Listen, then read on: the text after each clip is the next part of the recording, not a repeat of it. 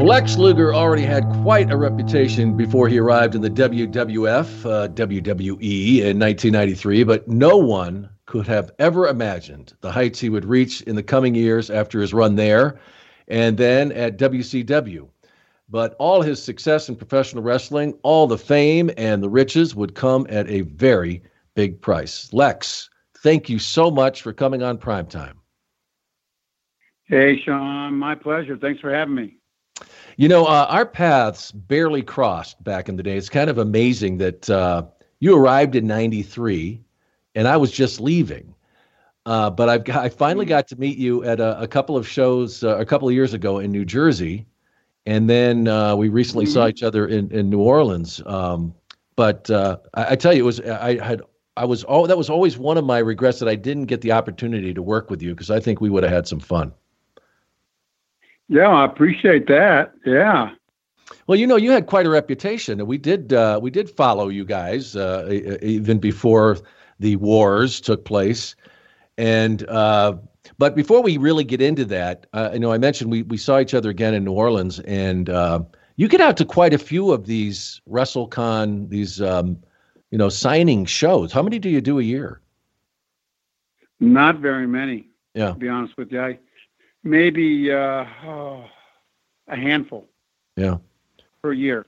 I do mostly public speaking now, and I usually do that's usually on weekends. So I do drug awareness and some schools and faith-based speaking. So normally I'm not available on weekends. So I don't do a lot of the signings. I love going to them. I get to see the guys and all the fans. We're like, as you know, one big family. Yeah. So I love to do like Mania though, and some of the bigger ones. Those are a blast. Yeah. You know, and you mentioned it, it's a big family, and that true test of friendship that people have talked about, where, you don't see somebody for years and years and years, and then you run into each other, and that true bond is when it's like it was yesterday. And I know that happens to you a lot when you see some of these guys that, you may not have even gotten to spend much time with because you guys are on the road so much and they're, going to different places. But it really is like that, isn't it, when you see these guys? Oh, absolutely. We obviously had our group we traveled with in the cars and things more than others, but we all spent so much time in the buildings and traveling together in the cars and at the hotels and restaurants and things. We are definitely like one big family. It's always great to reconnect with the guys and with the fans, because when we go to those signings like you talked about at WrestleMania, and I know you know this, Sean, we had security and we were in the back most of the time, so we never really got to connect other than high-fiving the fans to and from the ring a little bit. Never got to really connect with them much, so it's always great to be able to see the fans, and they share some of their stories, and we get to share ours a little bit, and really kind of reconnect with them in a way we never really were able to when we were on the fast-paced world of actually, doing it. So I enjoy those signings. Sure. Yeah, and you have mentioned it before too. I know that you've said that really there is no other fan in the world like wrestling fans, like professional wrestling fans. And you played professional football. You've been around other sports and seen mania for different sports, but really nothing compares. And it's beyond just their enthusiasm for sports entertainment, whatever people want to call it, but it's beyond that. I don't know I've ever seen a more loyal group of people for something that they really feel passionate about. It's just incredible. Yeah, I mean, you talk about college football, NASCAR. You can try to get you try to compare it, but it's sort of a experiential thing. Unless you're involved in wrestling like you and I have been and have interacted with the fans, and when you go to an event like WrestleMania and you see fans that come in for the entire week for the fan access and the WrestleCon and the Hall of Fame, they take a week out of their life. Some of them were telling me actually at WrestleMania, I've been saving for years. I'm from Australia, or I'm from Scotland, or they save for years to come in. They do the whole week. They come in and do the fan access events. They do the Hall of Fame on Friday, the next on Saturday, the WrestleMania Sunday. Then they do the Monday and Tuesday Raw and SmackDown. They stay the entire week. For instance, in New Orleans, it's absolutely incredible. The fans in wrestling are absolutely mind-boggling. It's really neat. Yeah, and I'm sure you've also seen, with social media, which we didn't have back in the day, how they connect, through Twitter and the comments that you get. I'm sure that you certainly get a lot more than I do, but I'm always kind of blown away by just the connections that these people have. And it's just amazing. It really is. It blows me away every day when I see these comments that people put up, and they're really awesome. Oh, it's great. Definitely. Yeah. Definitely. I'm not big on social media. I do a little bit of Twitter. It was encouraging me by other people to connect with the fans a little bit, but that's all I do. I'm not a Facebooker really or anything like that. But I've heard, and you'd probably know a lot more about this because you're in that world. Yeah. And I'm not, but like WWE, I guess as far as social media in that world, I guess they can sort of monetize that. I guess it's absolutely mind-boggling with the WWE, the amount of hits and the activity and the volume they do every year. I guess there's a way of measuring that. Yeah. You would know way more about that than me. And apparently it's like off the charts compared to even the Dallas Cowboys, or you think other big sports organizations. Apparently WWE is enormous. Oh yeah, it is absolutely enormous. And as you mentioned, they can measure all that now. And certainly the new, the WWE network has just ignited a whole new resurgence of people being able to connect with those who were a part of that 80s and 90s. And that's basically, what we talk about most of the time, because many people see that as the greatest era ever in wrestling. So that is all part of it. All right, so now let's get into it, because I always love to talk to people about their early path, the path that they traveled, and you certainly have had just an unbelievable path that you have traveled over the years. But you grew up in Buffalo, New York, which I was born in Rochester, not too far away from there. So I certainly know what that area is like. But it seems as though you started being, in a sense, a rebel early on. Your parents were gifted musicians, and you realized that wasn't something that may have been inside you, or even something you were passionate about. But it sounds like you discovered very early that you were incredibly gifted as an athlete. Yeah, I just loved sports. I loved to run and jump when I was a kid. And I'll never forget, in the third grade, I got timed. They used to do the Presidential Council of Physical Fitness, and I won for my grade level. I was like the number one kid, and just I remember the recognition and how it made me feel. And I initially started out wanting to be an Olympic track athlete, and that progressed into the traditional sports and football and basketball and stuff. So yeah, I absolutely. My parents were scratching their heads, but I absolutely just love sports. Yeah, but my mom's I used to leave dark fingerprints all over the ceilings in our house, trying to just see how high I could jump. My mom, I used to drive her crazy. Well, that's when you got into basketball, right? You left the fingerprints all over our ceiling. Yeah. What's that, Sean? I said that's when you got into basketball. Oh yeah, absolutely. Now, but your parents were musicians, but was there had to be some athletic talent somewhere along in the bloodlines? Did you have uncles or someone, because you're like this Adonis in third grade? I think you said you beat this kid by 30 yards and the coach's mouth was dropped open. Was it in the family? Yeah. I think there was definitely. I mean, obviously, some athleticism in my ancestry for sure. My grandmother was like 6'2", and she was quite the sight to behold. Yeah. So probably definitely through my dad's side. I remember seeing pictures of my dad, even though he was a classical pianist. I have a picture of him that I treasure, holding me at the beach when I was an infant. And my dad had this unbelievable physique, broad shoulders, and was real muscular. So definitely had some good genetics going my way down through the family. That even though we were musical, definitely were some good genetics for sports in there as well, Sean, for sure. Yeah.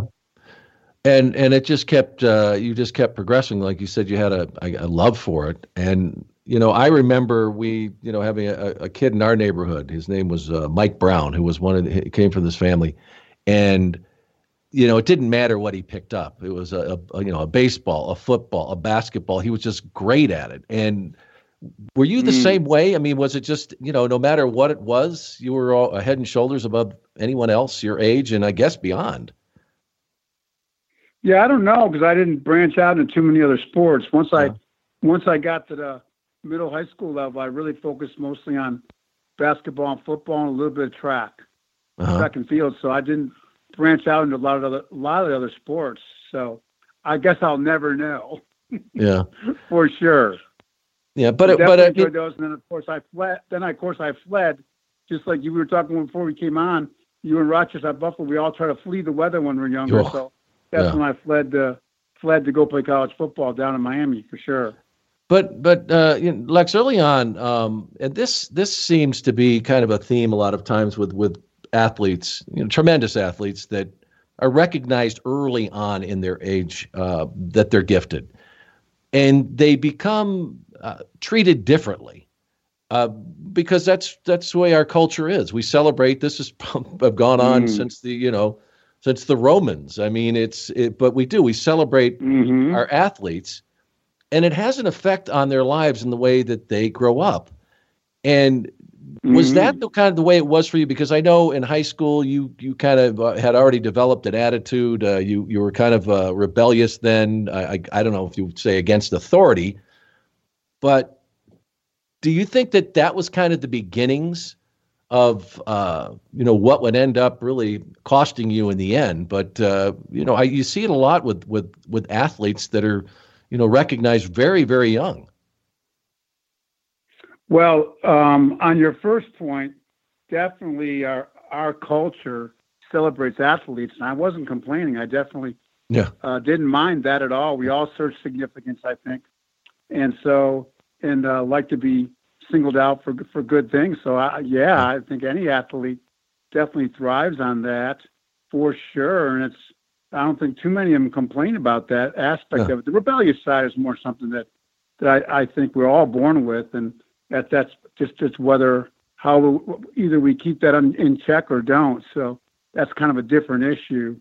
And so for me, the rebellious side of me, so it was a little bit separate from my sports. I really can't blame sports for my rebellious side. But you got away with a lot more. I mean, I think athletes sometimes can be coddled that way, and give some of us a little bit of sense of entitlement. I always thought of it as confidence. It gave me a lot of confidence. Others would argue arrogance and overbearing, but definitely can lead to. I called it a very confident guy. Yeah. So it was that you ended up settling on football, knowing that you probably could have done very well in basketball if you would have kept after that. But what was it that made you decide, okay, my best chance, my best opportunity is through football? How did that happen? Funny story. I wasn't going to play football my senior year in high school. Yeah. And since I've come back to Buffalo to look after my mom, I got reunited with a lot of my friends, and some of my high school coaches came. I was speaking at an event recently. Both my high school coaches came. I hadn't seen them in almost 40 years. Wow. And it was great to be reunited with them. Yeah. And I told him, and I kind of keep this in mind when I speak to youth groups and things, how my high school coaches spoke into my life. When they heard I wasn't going to go out for football my senior year, I was going to focus on basketball. I loved playing basketball. I played football, and all my buddies played football, so it was in season, but I loved basketball. I wasn't going to play football my senior year, focus on basketball. I wanted to get a scholarship to a good college in basketball. My football coaches, they took me aside. They said, Larry, Lex, if you, Larry back then, if you put even part of the effort into football that you put, and the love you have for basketball into football, you could probably get a scholarship to almost any school in the country. I told them, you guys, I never really thought about that. They spoke into my life. And they said, if you give us 100% from the first day of two-a-days all the way through the season. I think you'll have a whole group of schools lining up. And I fortunately had some other guys in my school that were getting looked at. Yeah. And, I wasn't on their radar at the time before my senior year for football because I always focused on basketball more. But, man, were they right. And I told them, we all got kind of emotional. I go, there wouldn't have been a football player or at a major college or a who knows what happened, or a pro football player, or even that led to pro wrestling, or there probably wouldn't have been a Lex Luger. Mm-hmm. You guys had to put aside that one summer day and said, Larry, Lex, you need to come out and really, why just focus on one thing? And they really spoke into my life, Sean. That was a real turning point for me, for sure. Yeah. I like other young people. How good were you though at basketball? I mean, do you think that? Because I think you mentioned that. I mean, you could touch the box, above the rim at the top of the box, that surrounds not the top of the backboard, but that's got to be like another foot higher than the rim. I mean, you had some serious hops. Yeah, I mean, definitely. I think in retrospect, looking back, I was already, like we said, I kind of was strong-willed. I thought I was going to will myself being a basketball player, but I stopped growing at around 6'4". So I was definitely genetically, we talked about athletic ability, better suited for football. And you were already lifting weights at the time too, right? Yeah, I started lifting weights, and right before my senior year of football, and I really responded well to it. Immediately started really getting stronger, more muscular. So it was definitely just a great decision to play football my senior year, thanks to my coaches talking me into it.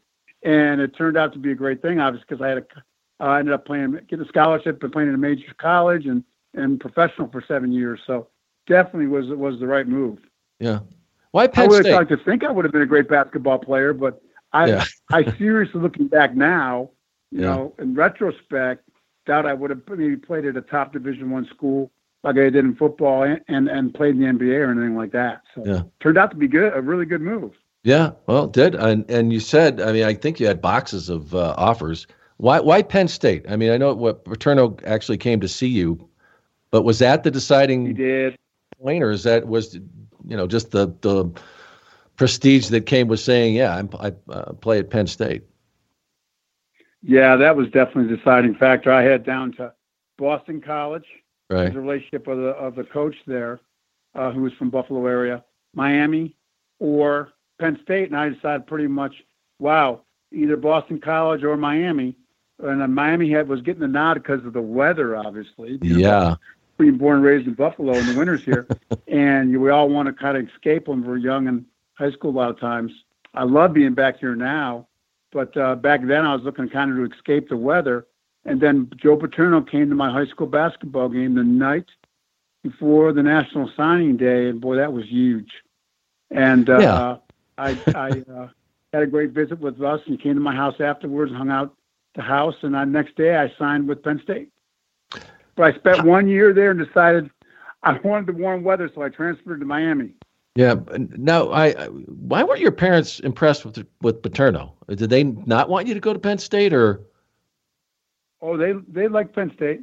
They actually wanted me to go to Annapolis. I had an appointment with my congressman. Yeah, right. I got recruited by Annapolis, and they wanted me to go to Annapolis. They went with me on my trip to Annapolis, and they loved the idea of me going to Annapolis. What mom and dad wouldn't want their son to be Annapolis grad and serve in the military and all that. So my mom and dad loved Annapolis, which wasn't in my top three at the time. Yeah. Yeah, so you mentioned you go to Penn State, and they saw you as a defensive player, I guess, and they did. The call of that warm weather probably after a year, maybe you'd had enough. But do you have any? The weather was probably as big a factor as anything, for sure. Yeah, I mean, we know what. Why not? Why not go down there? Yeah, but I mean, do you look back and say, what might have been at Penn State? I mean, we know exactly what eventually happened, but that would have been way after you were out of there. But did you? Yeah, I'm not much of a rear view mirror guy these days. Yeah, that's probably a good thing, right? But definitely in my case. Thank you, Lord. But that being said, definitely if I'd stayed at Penn State and played the position that they wanted me to, my gosh, they wanted me to be a linebacker. So, my gosh, Penn State was linebacker university back then. So, yeah, I definitely, but I thought back then I already was very confident in myself and thought I knew better what position to play than they did. So I transferred to Miami for the weather and wanted to play a position that I thought I wanted to play. Yeah. At that point, Lex, did you have that edge already with you with that got you into some trouble? And that's what happened in Miami. At Miami, you call it confidence, but was it, I don't know, immaturity on your part? What do you think it was? And like we kind of talked about that, you'd accomplished everything you ever wanted and wanted to do at this point, and then you've got these obstacles in front of you. What do you think it was? I definitely could be great at creating my own problems, for sure. That dates back to Miami. How did you get kicked out of University of Miami back then? It was Sunshine U, and everybody still asks me, you back in the day, like the rebel school Miami, how did you get kicked out of there? I go, it wasn't easy. I go, it really wasn't one thing. They kind of nickel and dimed them to death. The coaching got in trouble again. They'd warn me. I got in trouble again. They'd warn me. So yeah, I got in with kind of a wild party crowd, Sean, and I was young, and we say we're young and dumb, and sometimes we have to learn lessons the hard way. And so I got kicked out of University of Miami.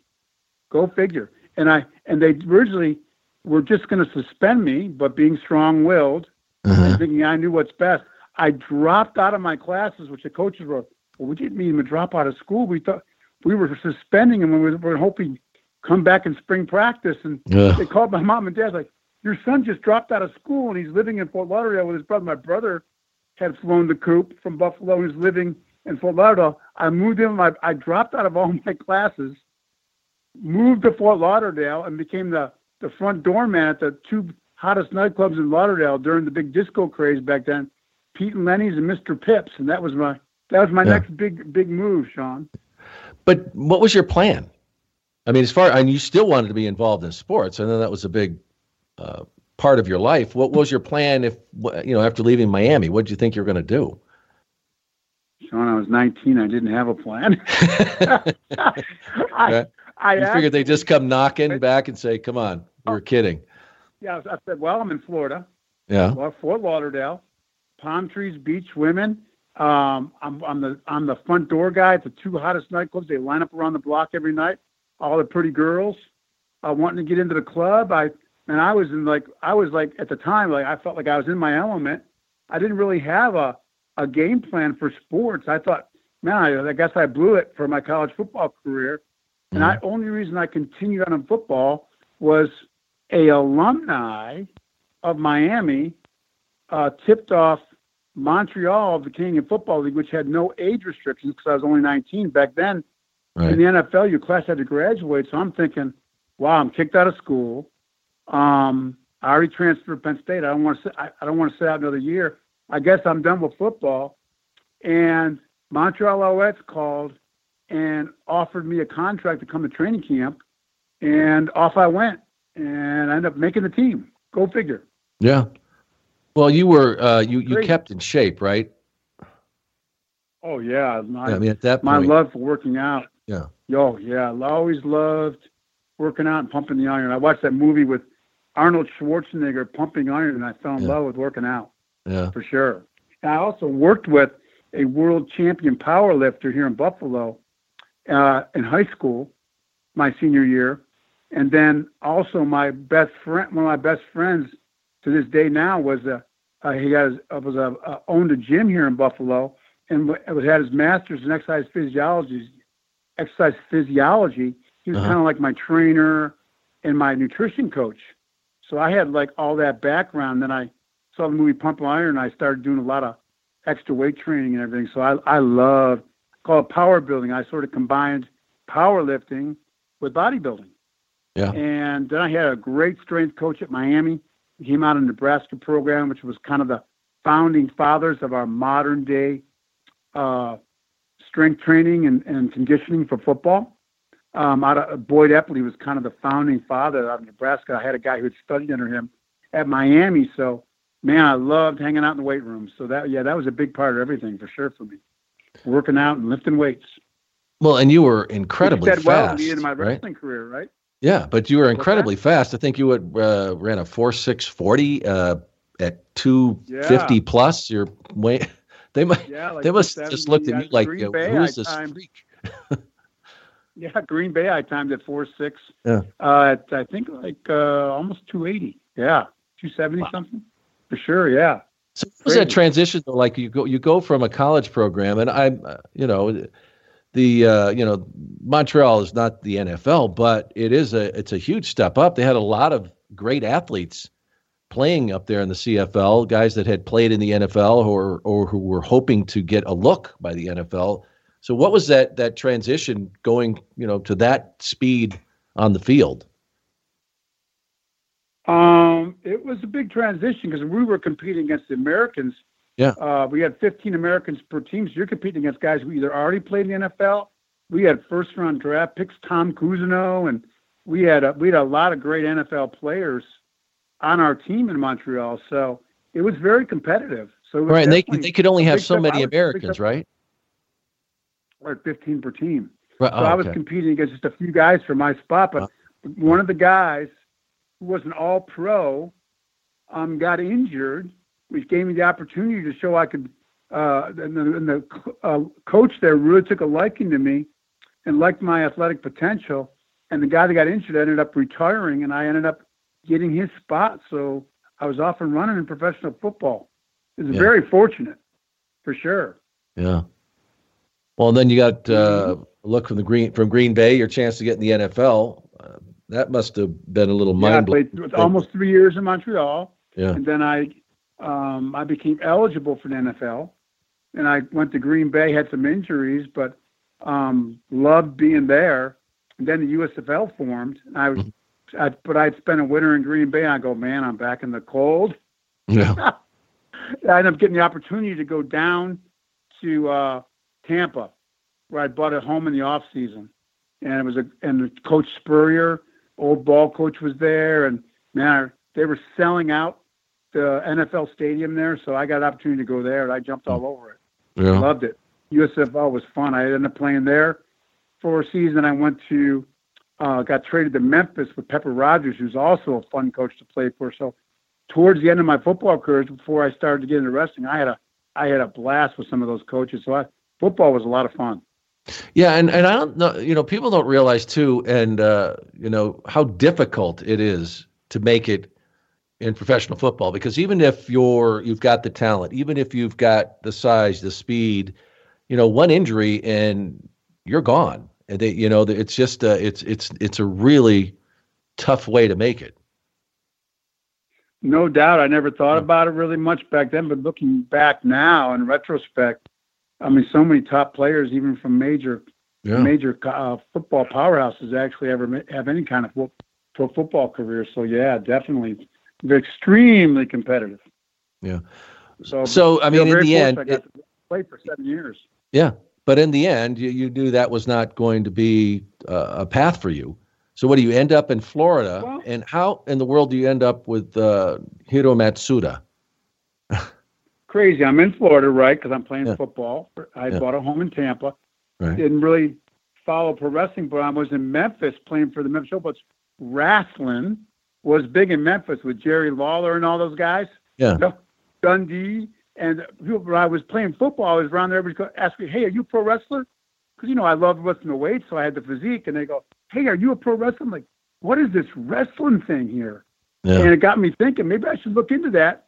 And living in Tampa at the time still at a home there, I was walked into Championship Wrestling in Florida in the off season. You say, I never thought of football not working out. My idea was that the USFL had just folded, Sean. Oh, yeah. I said, well, either I can go back to the NFL with a glut of free agents, and maybe I would have had another 5-7 years of an NFL career, possibly. I didn't lack confidence, remember.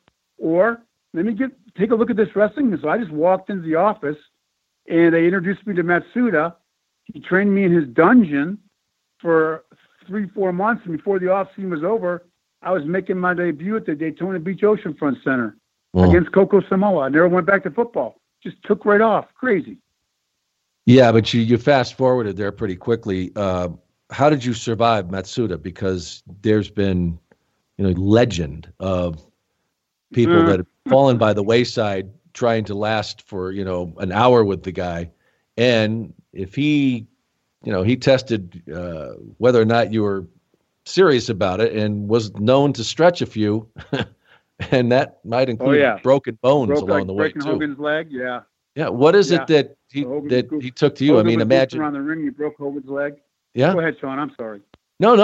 That's a great point. And I think that a lot of people may or may not know that, but Hogan was one of the people that I talked to Brutus, who was around then with Terry, back then, and a lot of those guys didn't want Terry around because they saw him as kind of a hippie-looking young kid guy, who was coming in to try and shake up the business, and they really weren't looking to test him as much as they wanted to get rid of him.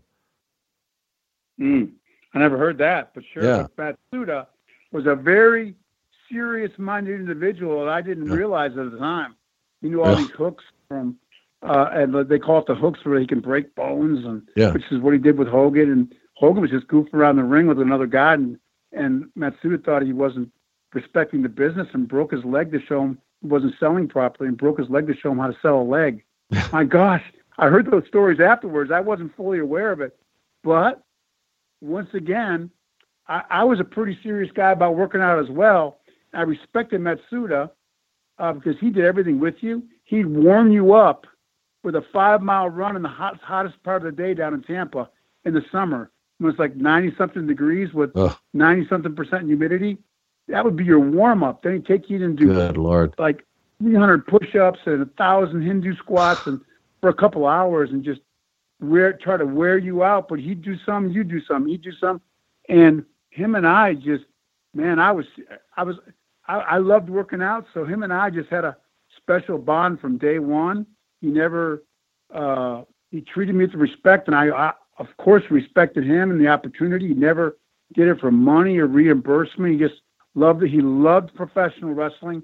He loved to see guys make it. Who he thought was serious about it. Boy, talk about getting connected, Sean, with the right guy at the right time. He actually mentored me. He never did this, and went to the ring as my manager the first couple of months to make sure my matches went okay. And what a special guy. Yeah. And a great family man. I have such respect for that man. He's not with us anymore. But boy, what an instrumental part he played in getting my career started properly and launched in pro wrestling. What a wonderful man, Hiro Matsuda. So I didn't really encounter him. I asked him when I found out about his hooks and all the stuff he knew, judo champion from Japan. And I said, do I need to learn that stuff? He goes, no, pro wrestling different now. He goes, you don't need to know that stuff. He goes, just always respect the profession. So he was a great mentor to me to get me started for sure. And those workouts were for real. Very thankful for him. Yeah, but those workouts were for real because you hear about them and they seem human. Where you said you would do like 30 push-ups. He would how many sets? Like 10 before you would move on to some back to back. I mean, that was after that 5-6 mile run. And then we do like 1,000 Hindu squats, 500 jump squats. Literally, before you even take you to the ring, you have to be able to do all that nonstop, from the run to the push-ups to the Hindu squats to the jump squats, and it'd take a couple hours. And he gradually builds you up to that. And literally, he'd turn the air conditioning off in his, I call it a sweat factory in Florida. He had a little garment factory, and he'd turn the air conditioning off a couple hours ahead. It had to be 120 degrees in there in the summer. Jeez. And there'd be a puddle that you could mop up a sweat like 8 feet in diameter around us. It was crazy, Sean.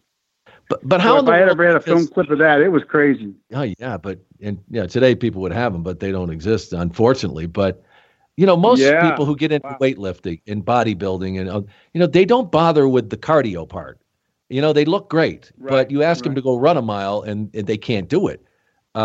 Was that a Right. regular part of your regimen? Because there's no way you could have walked into that 120-degree garment factory and been able to even come close to hanging with the guy. And I don't care how many push-ups you can do, but if you work out on a regular basis, you've got to have that endurance. Was that a regular part of what you were doing, Right. or did you build up to it?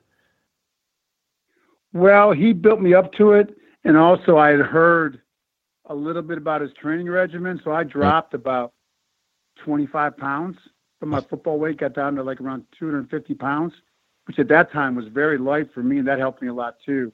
And he built me up to that over a period of 2 to 3 months, and he really inspired me to hang. So I ended up getting through it somehow very quickly. Like I was one of the as fastest guy to ever graduate from the sweat factory, as we called it, the dungeon, to the ring. I got in the ring within a couple months with him, which was unheard of. So I was very fortunate. Now, were you doing anything at the time to enhance yourself? Were you doing any of the cycling at that point, or did that come later? I dabbled in the off season because of my powerlifting background and stuff. A little bit of the PEDs, but I never did it in season. And so I was not a big, I was without a doubt genetically, I was a really muscular kid. Like even in high school before I ever touched the weights or anything, and strong. Yeah. Like when I started doing the bench presses my senior year in high school, the first time ever, I was benching over 400 pounds with like within 5-6 weeks. It was crazy. So I definitely had an affinity towards being strong and muscular before I ever considered doing any of the performance. Like in college football, I broke all the records at Miami in the weight room. Never had touched any kind of steroids or anything. Yeah. So definitely had a good foundation already through my powerlifting and my strength training in football before I ever considered doing that. But definitely it became a regular thing with the guys and a lot of sports, including pro wrestling. Well, and nobody really knew at the time what they did. Yeah, and nobody knew at the time what they were doing to your body, or they just worked. Well, Sean, they weren't even a banned substance when I played football initially. When I was in wrestling, they weren't even categorized as an illegal drug at the time. It was considered like a supplement at the time. That's not an excuse, but that's just the way it was back in the mid to late 80s. And so they finally became a controlled substance. But they weren't even a controlled substance until well into the mid to late 80s. So when you start at this point, are you in the best shape of your life? Are you, after doing these workouts with Matsuda? I mean, you must have been. I was, but I actually had to put some of my muscle back on. Yeah. That type of training is not conducive to maintaining a lot of muscle mass. And they obviously wanted me to. The new look was coming in with Hogan and some of the other guys that were coming in. It was that new look of a guy who was like kind of big and ripped, and so they were looking for that. Now, of course, timing that was great for me as well. So I actually worked hard at putting some of my muscle mass back on. That took me really a couple months of training to get back to where I wanted to be before my debut. So I was in the ring then. He lightened up a little bit on that training and did more in-ring work. And he actually encouraged me to put some of my muscle mass back on. So that was kind of the segue between getting out of the dungeon, training in the ring, until I made my debut in Daytona Beach in late October of '85. Yeah. And it's interesting you bring that up, Lex, about how, like the change that was coming as far as the look in the ring, because, prior to that, you had, the Dusty Rhodes, and we could go on with many of these other wrestlers who certainly were not known for their physique. And then you start having these new young guns coming in with the guns. And right. Was that really when it was starting to happen? And I mean, you guys could take some credit. I would hope that with changing how wrestling was perceived at that point, that you did have these super athletes, I guess we could call them, coming into the business. Well, it's very commonplace now. I'd say it was more unusual back then. Yeah. I don't know about taking credit. We did have. Well, I think guys. superstar Billy Graham, right? Tony Atlas. Yeah, there was a few. some guys, but they were the exception to the rule. Yeah, exactly.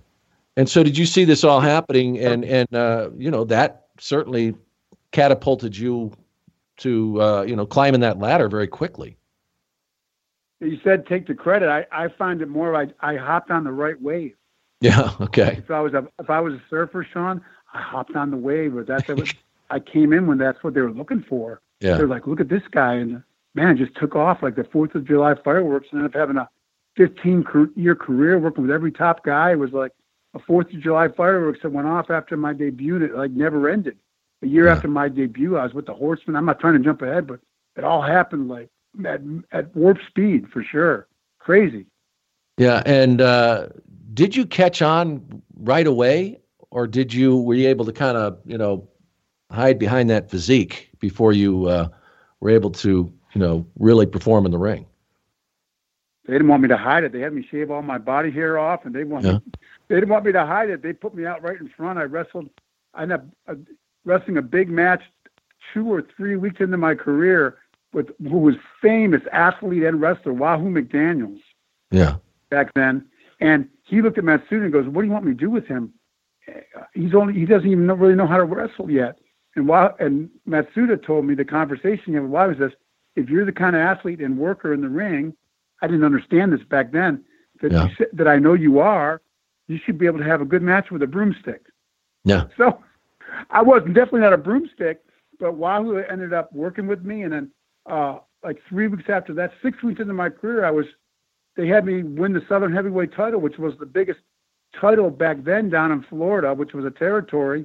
Mm-hmm. And man, gosh, Sean, just took off. There was no hiding behind they put me right out front. Flair came down to wrestle me. My first time seeing Ric Flair, crazy story if you want to hear it, but absolutely.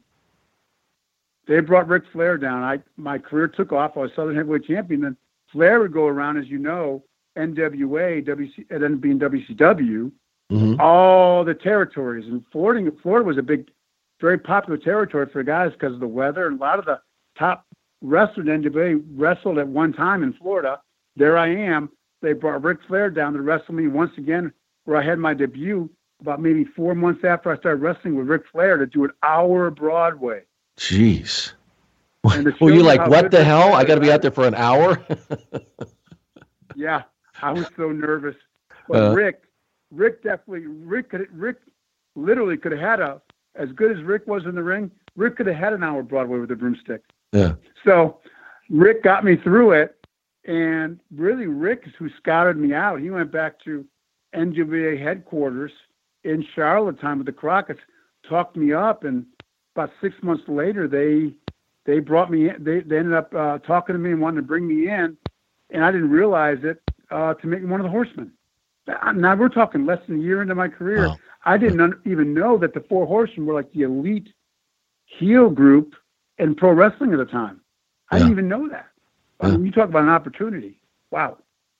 But, this is another thing I really find interesting about your career and you at the time. Now, you call it confidence, but were you smartened up enough to know I've got to show respect to these guys?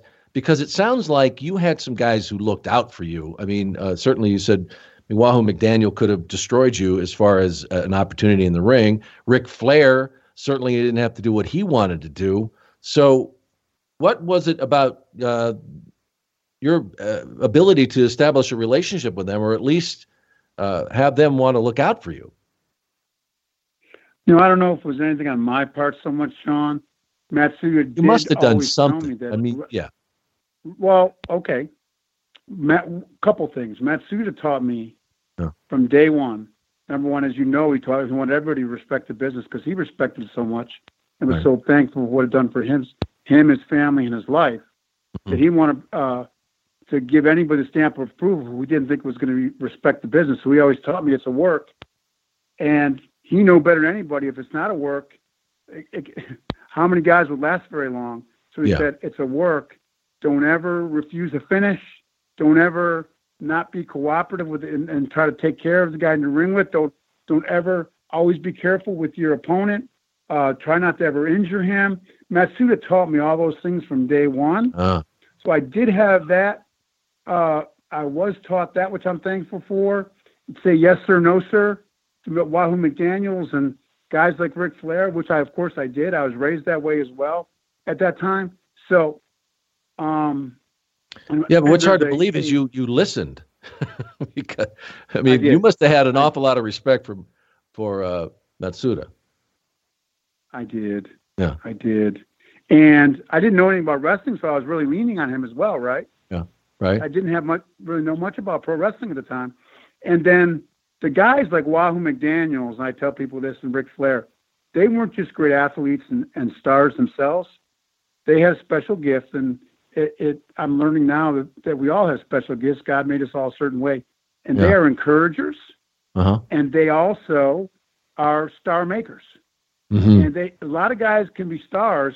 I was a guy, to be totally frank and straightforward about defining myself a little bit. I was considered a star in my era in wrestling, but I was not like really a star maker. Part of that was my mentality because it was more about me. But Rick and guys like Wahoo had a way of not only having a great morning, have a great match, but bringing out the best in the person in the ring.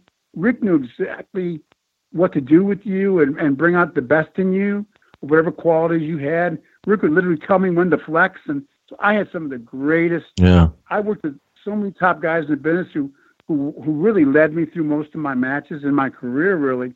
I got to work with the best of the best, the Bret Harts, the Shawn Michaels, you name it. I worked with really every top guy, Macho Man, Sting, every top guy in my era. So I really had it easy in that regard. Most of them led me through and knew what my attributes were. They want to have a good match, and they want to make money with guys. Like Hulk Hogan was never considered maybe the greatest business worker in the ring in the business, but guys I'm not comparing myself to Hogan, of course. There's only one Hulk Hogan. But he's the number one example of a guy who was maybe not the greatest worker, but maybe drew the most money ever. Yeah. And guys worked with him who knew how to feature what he brought to the ring and what fans wanted to see out of him. And guys like Flair, who really put me on the map, and Sting and I talk about all the time. Sting, as talented as Sting is, and as a worker compared to me in the ring, Sting also credits Nate for really putting us on the map. And Rick made so many stars in our business, besides him just being maybe one of, I would put him probably, if I was going to do a Mount Rushmore of wrestling in history, I'd put Rick on that, of course, automatically. But he's also a huge star maker. What an incredibly talented guy. Yeah, and you mentioned that, and this is a bit off track here a little bit, but you mentioned star maker, and Rick had to want to do that for people. But I also think it comes down to there's very few that are really that understand or understood the psychology of what goes on in the ring. And you know what I'm saying, as far as being able to lift the crowd up, take a crowd down, knowing when to do this, when to make this move, when to slow it down, when to speed it up. And I think, and you could probably name a few, but that, I think, it is in a sense a lost art. I don't know if we really see that. We see superstars who understand it as much anymore. Wow, I don't know if I totally agree with that, Sean. I mean, a lot of guys love the old school wrestling the way we did it, but the guys, we're talking technique is called a technician in the ring, and the ring psychology. What we do is a tactician. Rick obviously got a quadruple dose of both.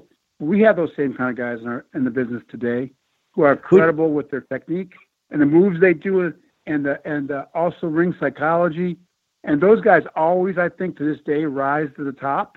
And now I think even more so, because it's not always the guys with the physical look they were looking for with the Road Warriors and myself and Hulk Hogan, a lot of the Ultimate Warrior. Now, almost any size guy can make it. But I think the moves in the ring are so much more athletic and spectacular. Yeah. And my gosh, I think it's kind of like apples and oranges almost. I mean, I'm glad we were kind of the foundation. That, of course, and we built off the guys before us, the generation to generation. But I go to, like, we were at WrestleMania in New Orleans to look just from what the wrestlers do in the ring now to what we did to the production and with the television and the big screens and from arenas to stadiums, it continues to evolve. I think it bigger and bigger, and I think better and better. But that's just my opinion. Some might argue against that, but I think it's a very pay-per-view driven W Network business. Now they can't have the 6 month or 1 year storylines or angles like we used to. Right. And they have to follow those parameters of timelines. Yeah. I think they do a great job of it. And I love what these young guys are doing. I think it's fabulous. I have a great admiration for what they do. And so with that, how much, since we're talking about that ring psychology, just understanding, how it develops in a ring, how much of that can be taught, and how much is just inherent, where you just have that gift? A couple things. I was watching my first matches I had was in the Madison Square Garden, the Mecca, right, Sean? I mean, look at all the sporting events and Frank Sinatra and Muhammad Ali, the history there on the walls when you're in the back.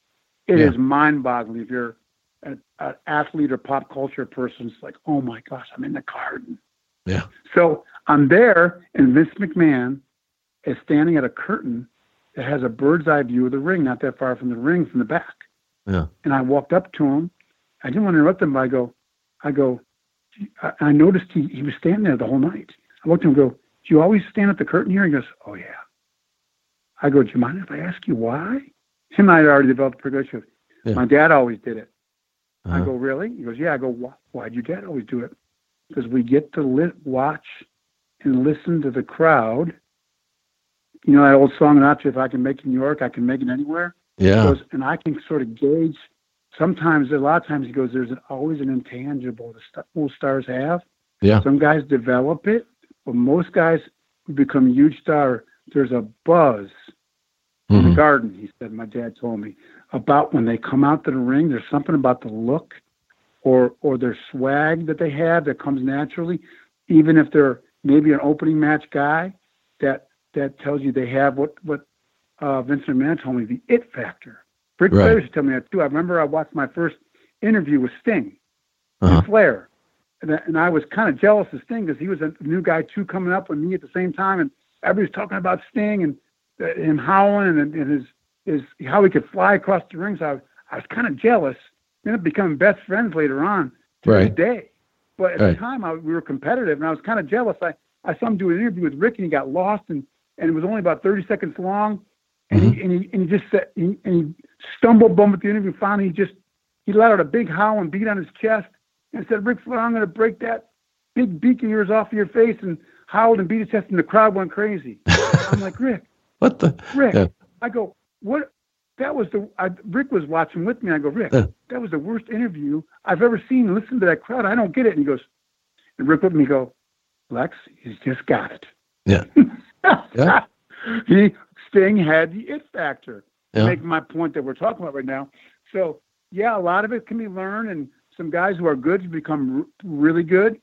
But a lot of the really big stars are decided by I always tell people, Vince McMahon and his dad knew that the really big stars, the people really pick them. Oh, yeah. Yeah.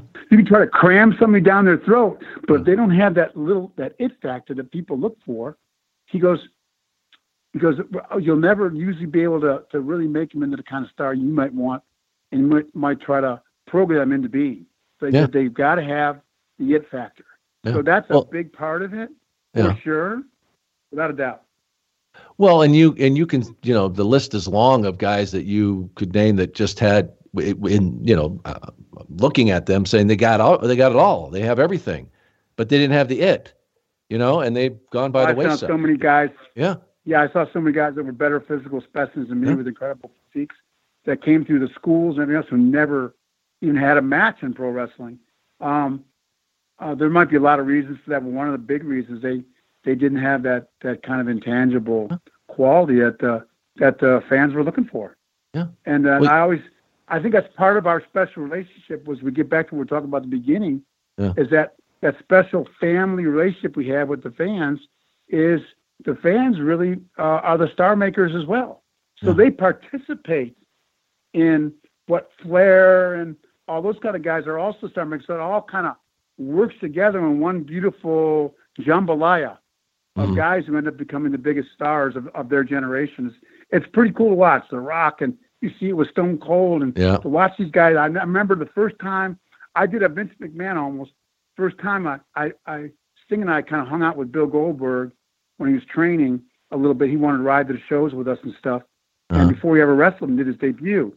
And so when Bill went out the first time, he was an unknown. It was a TV taping. So I did the Vince McMahon, Hunt the Curtain to watch. And man, Sean, I realized when I did that I go, this Goldberg is going to be a huge star, because when he went out there, they didn't really know who he was. Yeah. But you could literally feel electricity, energy in the building when he came out. Nobody knew who he was, but they were like, who is this guy? Yeah. Crazy, right? Yeah, well, cool. I remember, Hulk Hogan would never be described as a ring tactician, and the moves that he had or whatever. But I remember when I first got to the WWF, and I went to a house show, one of the first ones that that Hulk was at, and I had covered a lot of sports before that. I had been Major League Baseball. I'd been and I remember being in that arena when he came out, and I've described it before. The sound went through my body, just through my chest. And I just had never experienced anything like that in my life for any human being. That he blew the roof off that place, and because we thrive on it, the crowd thrives on it. It's you guys, you witnessed it. It is a hard to describe feeling. It goes on in those buildings. I remember, I've witnessed it so many times. I remember the Road Warriors, who have always they've tried to replicate the Road Warriors so many times. Yeah. When first time I got in wrestling and saw the Road Warriors live, people go, "You're not going to believe when the Road Warriors come out to the music." He goes, "You're not going to believe what goes on in the building." I was like, "Yeah, right."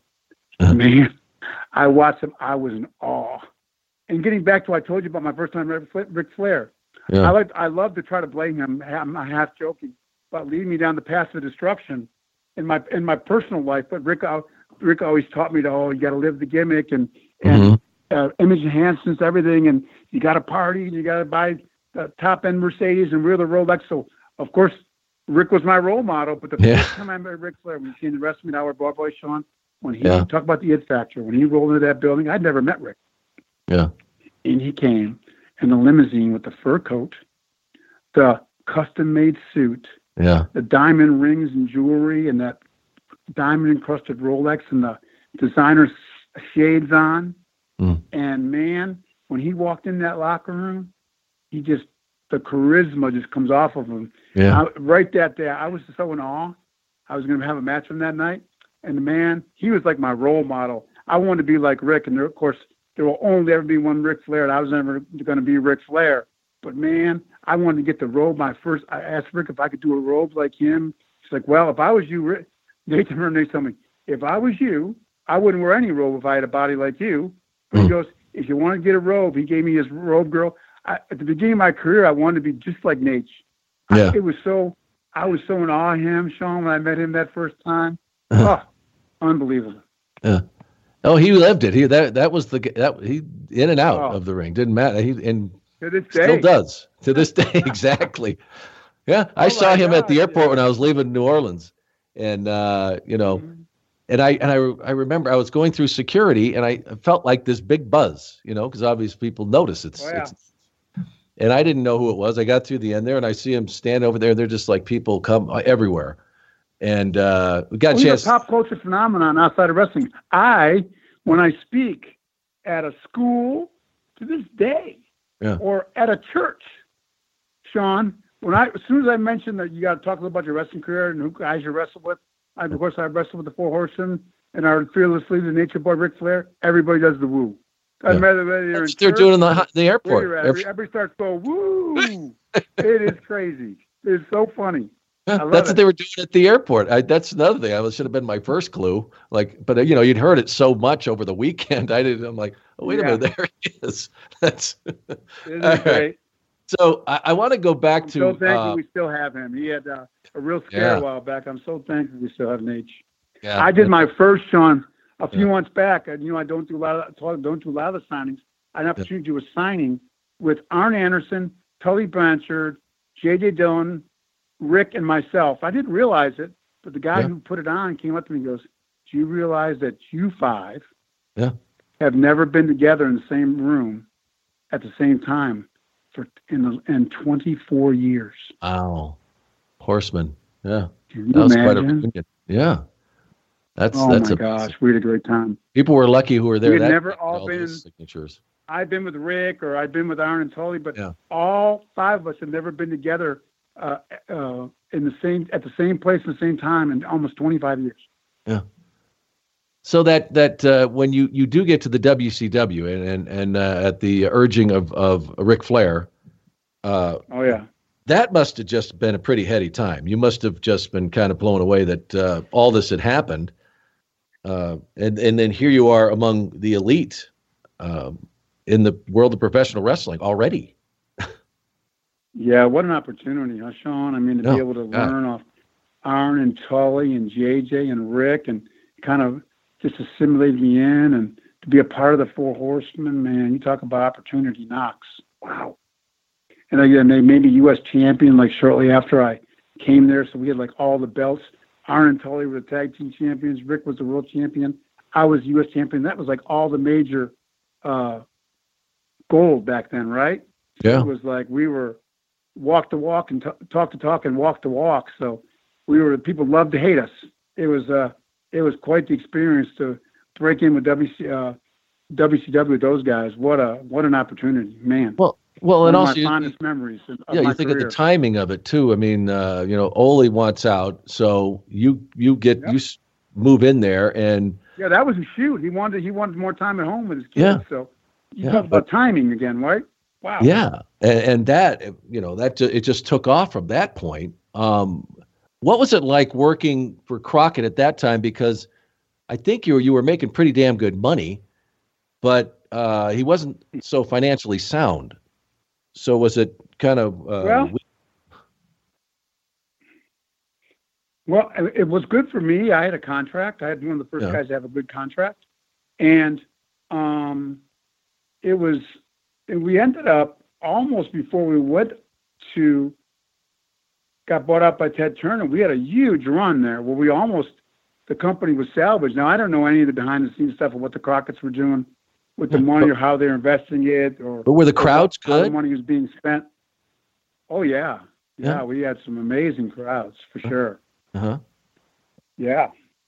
Matter of fact, little known, but when towards the end there, right before we were going to merge with WCW, the Crockett's were having second thoughts because we were selling out everywhere. Yeah.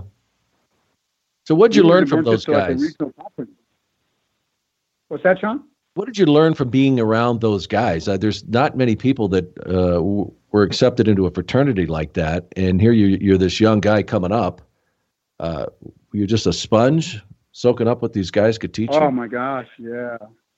Wow, to what you learn in the ring with them, and how to conduct yourself in interviews, and man, what a learning experience! My gosh, amazing. I got to work with Ricky Steamboat while I was there. Man, Sean, I worked with so many incredible guys. Yeah. Who were great teachers. Just amazing. So this transition starts to happen, though. Crockett decides he can't keep it solvent. And then Turner comes in. You were probably happy because probably was going to make life financially a lot more stable. But what happened to the business? Did it change much? Did they bring new people in right away? What happened with the business at the time? Really, for us as wrestlers, other than having to move from Charlotte to Atlanta, they wanted us headquartered there. Really, it was pretty seamless for us as wrestlers. And I don't know what went on behind the scenes. I wasn't an office guy, but we all thought, wow, this is big time. We got the big bucks of Turner now behind us. So I think overall, I don't want to speak for everybody as a group. We were pretty happy about it. And wrestling was wrestling, so we'd already been filming all our stuff out of Atlanta there on Saturday morning. So it was actually a pretty seamless transition for all of us. Yeah. Well, you always hear about such turmoil behind the scenes, even at that point. Was it that bad, or, because you had a lot of, superstars, and I don't mean WWF superstars. You had these mega stars that were there.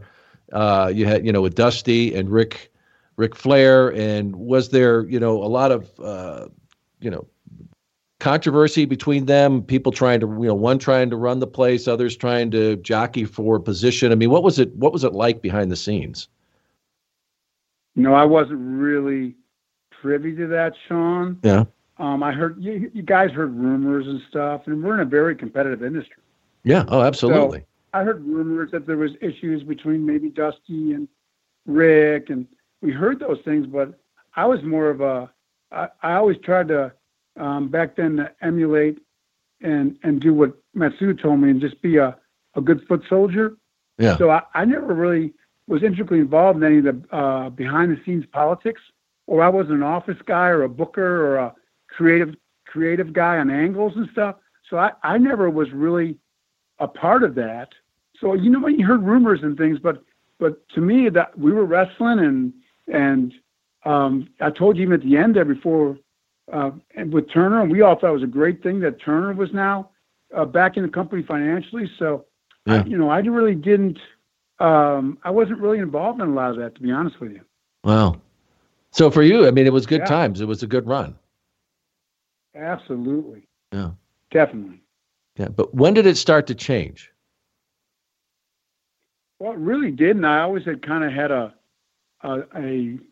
dream aspiration, because at the time WG was number one in our industry, ahead of WCW. And so I kind of always said, God, what would we like to work for WG? And I bumped into Vince McMahon a couple times, once at a gym in Las Vegas. And I met with him one other time. And we kind of always thought and kind of communicated that we'd love to do business together someday. And when there was these rumors of WCW potentially folded, I ended up talking to Vince McMahon, and we ended up agreeing that I would come work for his company, and we did a transitional period with the bodybuilding thing for 1 year. So I told WCW I was going to retire from wrestling for a while. I wanted more time, which was true too. I wanted more time with my family. I was working 300 nights a year for a number of years, traveling, which is a whole other story. But I wasn't burnt out, but at the same time, I was like, man, it'd be nice to have some time off. So the bodybuilding thing for a year would have been a nice transition to be at home and train and not have to be on the road for a year. Then the year after that, I would make my WWE debut, WWF at the time. So we agreed on that, and it was a dream come true for me, because WCW, there was some turmoil going on there behind the scenes at the office that I wasn't integral part of, but I knew things were happening and there were struggles there. I said, man, it might be nice to get away from that a little bit and take a year off with pay as a bodybuilder, because, we talked about earlier, I loved working out. So I'm like, man, this is like a win-win, and I get to then go to work for WWE. So yeah. Well, you pitched that idea to Vince, right, about the WBF when he was starting it? I'm sorry, what's that? You pitched that idea to him, didn't you, to Vince, just to see what, take a shot? I contacted him, yeah. Yeah. I said, I'd love to maybe do WBF things for a year, do a show. If you thought that something that I could do, and he thought about it, got back to me, he said, you know what, that might not be a bad idea. So were you going to be like one of the the stable that he had an actual bodybuilder, or more of a kind of a promotional guy that would go around and help promote it? I did the show he did with Corey Everson's sister, and him and I and Corey, and I got real close to Vince doing that. It was a great way to get to know Vince, and I was going to be a guest poser at the show. Right. So that was the game plan, and of course I had a motorcycle wreck before the show, so I was not the guest poser, but I ended up making my debut at the Royal Rumble, I think it was, in Sacramento in February the following year. Yeah, but let's back up though, because I really wanted to talk to you about the WBF, because a lot of people don't know all that went on with that. Now, I was a part of that event that took place out in Los Angeles, and it was a disaster. And then you getting hurt, because folks, if you'll remember back, as Lex mentioned the transition here. He was left the WCW and was going to have this kind of a gap year before he would join the WWF WWE. So he was going to come on board with Vince's new venture, the World Bodybuilding Federation. And what he had done, he had gone out and spent got tractor trailers of cash on this venture because he Vince is not scared, is he? No, and he wanted to get into the supplement business. That was kind of the bottom line of it. IcoPro, remember? So, which is huge, a huge business to this day. My gosh. Yeah. In multi-billion-dollar industry. So not a bad idea. No, absolutely. But his idea was to bring in these bodybuilders and give them gimmicks, and they would, transform the bodybuilding industry. Well, also at that time, these rumors, the investigation started swirling regarding steroids. So part of this was they banned these guys from doing any substance. They were testing them. So looked horrible. I mean, these guys weren't used to working out without them. And so anyway, they did this pay-per-view event. You get hurt. So that's another, strike on this thing. It was doomed, I think, from the start. But and I know that, like you said, Vince takes the chance on these. It may have worked in other circumstances, but he swings for the fence, doesn't he? Huh? He swings for the fence, doesn't he? Yeah, he'll be swinging again with XFL coming back. So yeah, he absolutely. You gotta love the. Yeah. He is a viral entrepreneur. He can't help it, man. He loves it. I love that about him, though. Yeah. Oh yeah. But it's funny how things play out because, like you said, with the WBF didn't last much longer after that. But you do make your debut in '93, and you said it was at the Royal Rumble. You did the guest posing, right? It was introduced by Bobby the Brain Heaton. My gosh, as my manager, Bobby the Brain Heaton, and wow, it was great. It was very exciting. You already came out with the narcissist. That was the going to be your gimmick, right? Was when they first introduced it? It wasn't for very long, but that was it. Yeah. Wow. It's amazing how it turned out that you even saved your arm, that you would be, being able to continue on your career, yet alone, pose, and then yet alone step back into the ring. Yeah, looking back, Sean, it was a miracle of God. I didn't give him credit for it back then, but to be able to go from that near fatal motorcycle wreck and my arm hanging from the flesh to being able to have use of that arm again and be in the ring posing 4 or 5 months later was absolutely incredible. Yeah, for sure. So I think the real coming out, though, you did mention that they did introduce you there, but was WrestleMania, and Caesar's Palace, yeah. You and Kurt, big outdoor show. Yeah. Oh yeah. Now you talk about that match. You mentioned going, that being really the event that started it, and your Kurt Hennig is your opponent. Do you really think, and people may have heard you tell the story before, that you get out there in the ring and Kurt says, "What are we doing?" What do you think is a rib or not? I mean, I think it was in retrospect. I know in retrospect, though, I think it was a rib. Yeah. And the guys can test each other a little bit. I, being always confident, wow, I'm with one of the greatest workers of our era.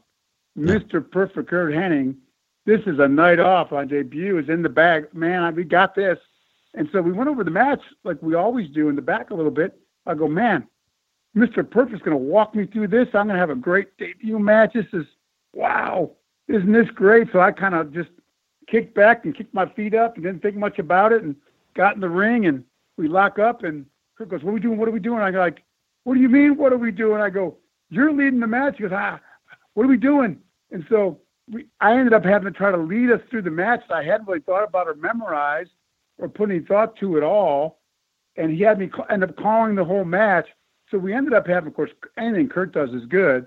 We ended up having not the kind of match I thought we'd have because I was calling the match, not Kurt. But because I had forgotten half of it because I never put any time or thought into it. Talk about being overconfident. And so that was an interesting debut at WrestleMania, but still was a special. I mean, when you look back, the heck with what kind of match it was necessarily. It was a special moment to make your WrestleMania debut for sure, WrestleMania 9. And he kept that up through the whole match.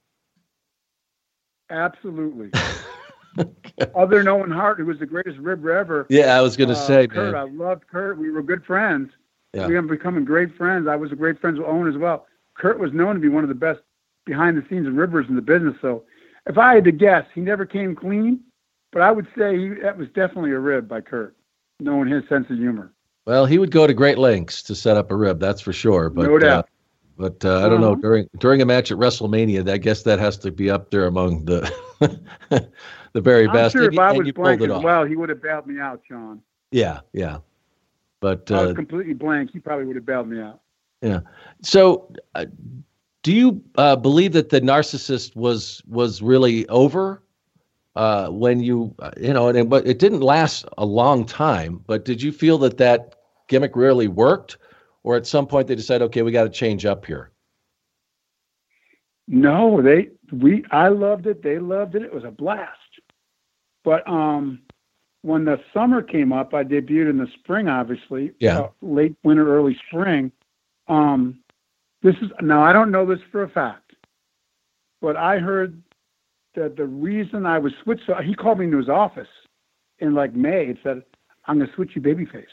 I go, "What?" Because I was just getting over as the narcissist. And yeah, right. They said they loved it, and I loved it. I'm like, I loved being a heel. I was like, "What?" He goes, "We're going to switch you babyface. You're going to be in a bus tour. That's special. You're going to slam Yokozuna, the world champion, on USS Intrepid on July 4th, live." I was like, "What?" Only Vince could be. But if you got to be around Vince, well, you were. He's just talk about confidence, right?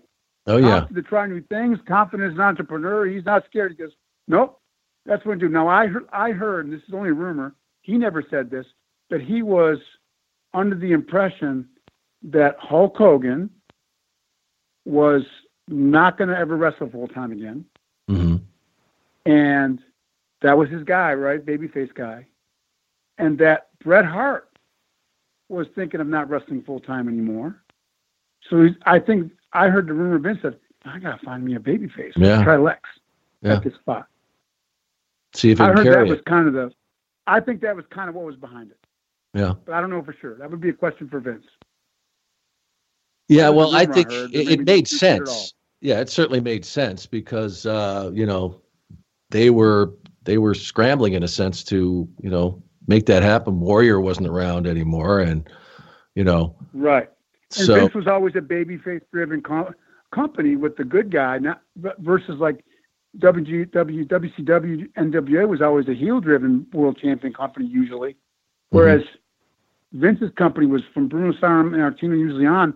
Usually the drive, the merchandise sales, everything. It was a babyface driven company. Yeah.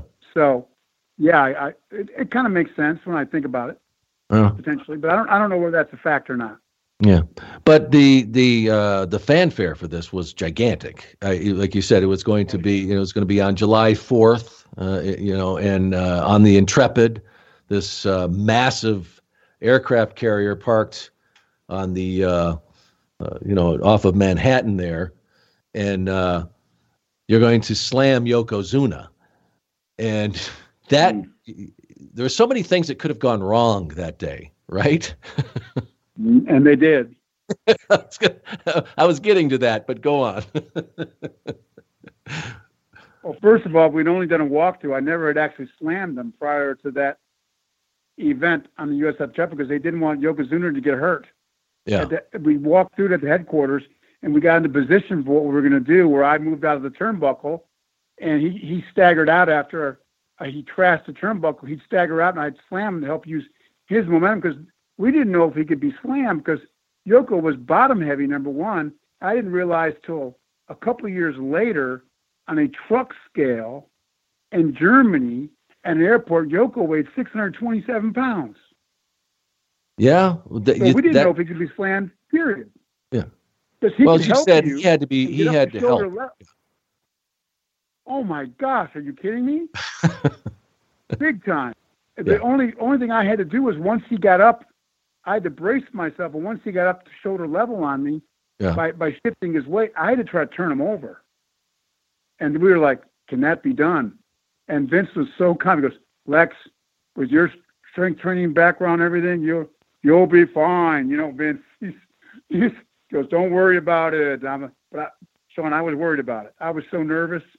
And to make it worse, on the day of the event, they're all setting it up and nobody can slam them. They're going to fly me in at the end as a surprise last-minute guy when no one else could do it to save the day, dressed in red, white, and blue shirt with cowboy boots on. Now, first of all, the helicopter ride was some ex-Vietnam pilot guy.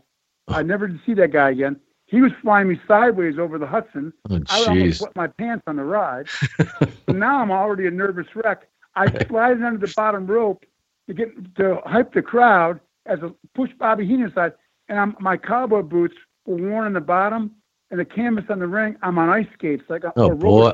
Oh my I had God! No footing. Yeah. So I'm supposed to get nose to nose with Yoko, and we do the spot where I move out of turnbuckle after we lock up, and he turnbuckles, so he charges to squash me. I move, he staggers out, I slam him. That was the spot. However, when we're going nose to nose before we go into the spot, we're supposed to trash talk each other a little. My eyes were as big as saucers. I'm looking at Yoko going, I called him Yoko for short for Yokozuna. I go, Yoko, him and I were great friends. I go, Yoko, we can't do it. We can't do it. I go, I'm on skates. I have no footing. And Yoko was actually, they advertised him as a Samoan, as a sumo wrestler. Right. He was a island boy. And Sean, you know how those island boys are, right? Said, oh yeah, no problem, brah. There's no problem, brah. Just move out of turnbuckle and get a wide stance. He goes, I'll do the rest. Yoko, I laugh at people. I tell him the story. I go, literally slammed himself. And he was so agile at that weight. And I know. I was. Yeah, he was and so, unbelievable on his feet. Unbelievable athlete.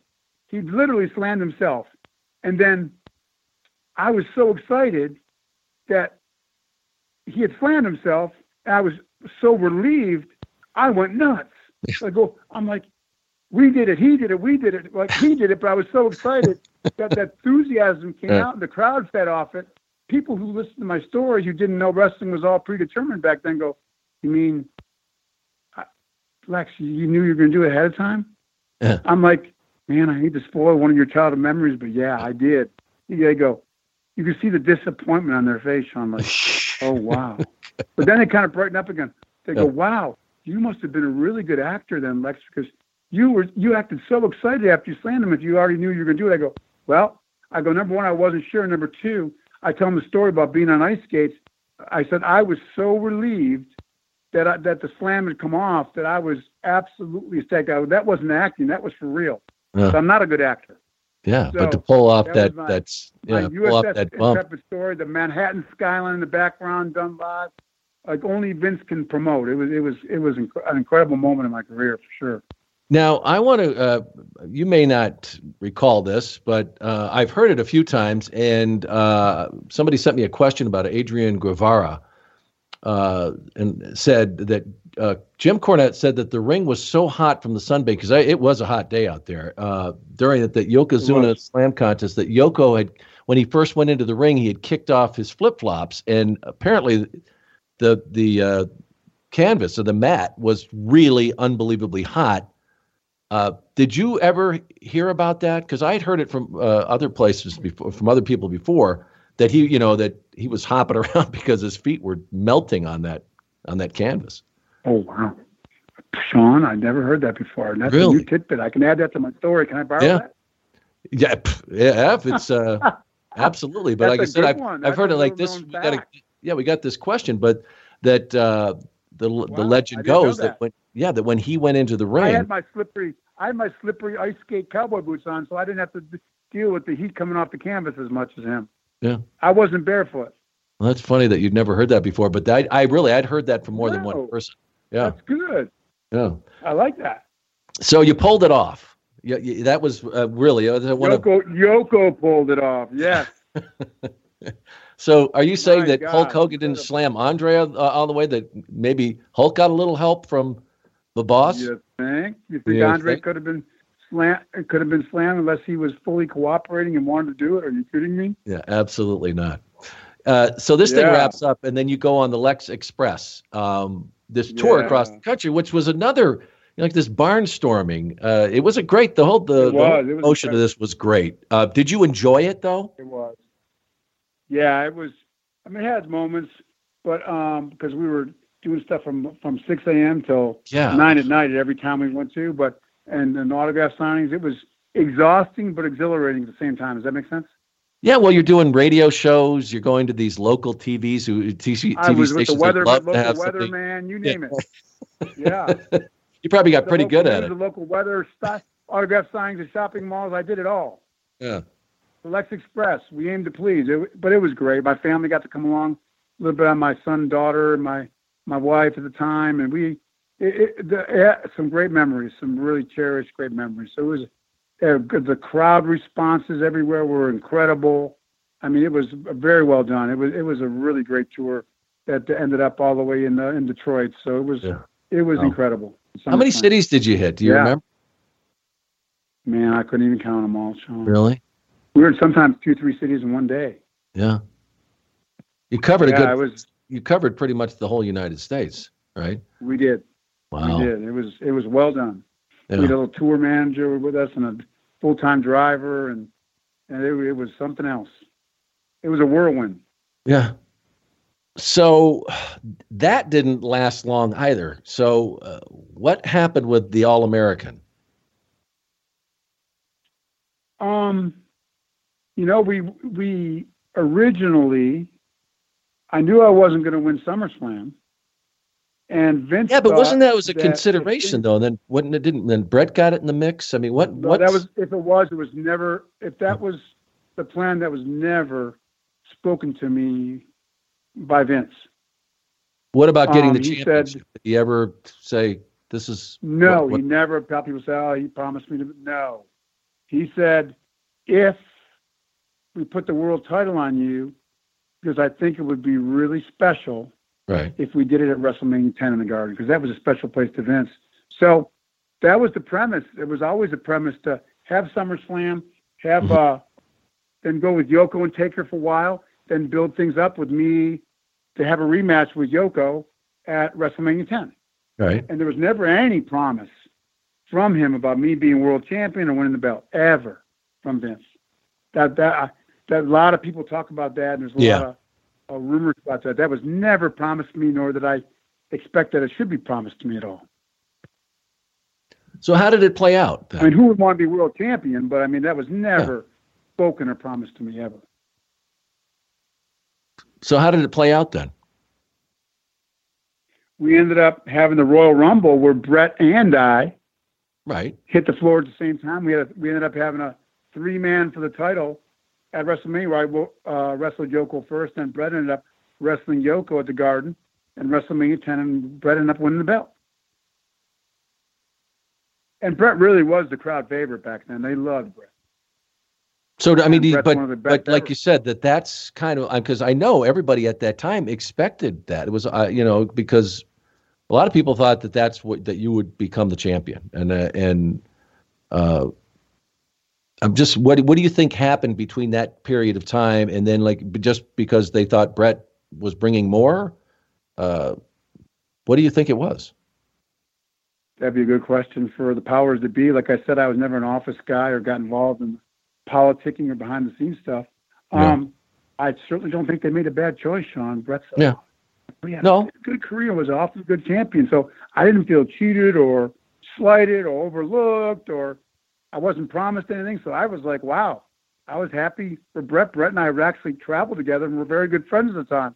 Brett introduced me to Starbucks coffee, and I'm a Starbucks guy to this day. So I wasn't upset at all that they went with Brett. So from my standpoint at all, there's rumors that I had given away a finish at WrestleMania in a bar the night before, and Vince changed his mind. I'm like, what? I was with my family the night before, and at WrestleMania, I wasn't even set foot near a bar. So I was like, that's crazy, but all just rumors.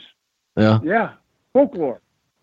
Well, I'm glad you put that to rest, because I think people probably wonder to this day, he must still be upset about that, or they didn't give him the not belt. At all. And so you saw it as opportunity, no matter what, with them, that you were on the biggest stage in the world still.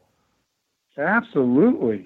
once again, don't forget that undercurrent of theme. I never lacked confidence, so I didn't think, wow, if I don't come through and win the belt, my career's over. That never entered my mind. Yeah. Never did throughout my career. Yeah. So you also, you mentioned Brett, and then also all in the family, you became close with Davey Boy Smith too. Did you prior to that? Did you, or just had seen him here and there? When did you guys become close? Well, I always loved the British Bulldogs.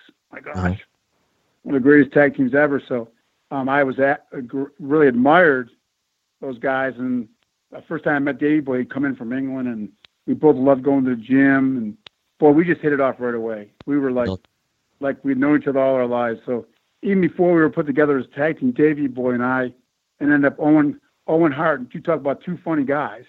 Mm-hmm. I was traveling the car with Owen and Davey Boy. My gosh, it was nonstop laughter. Those guys have the greatest sense of humor.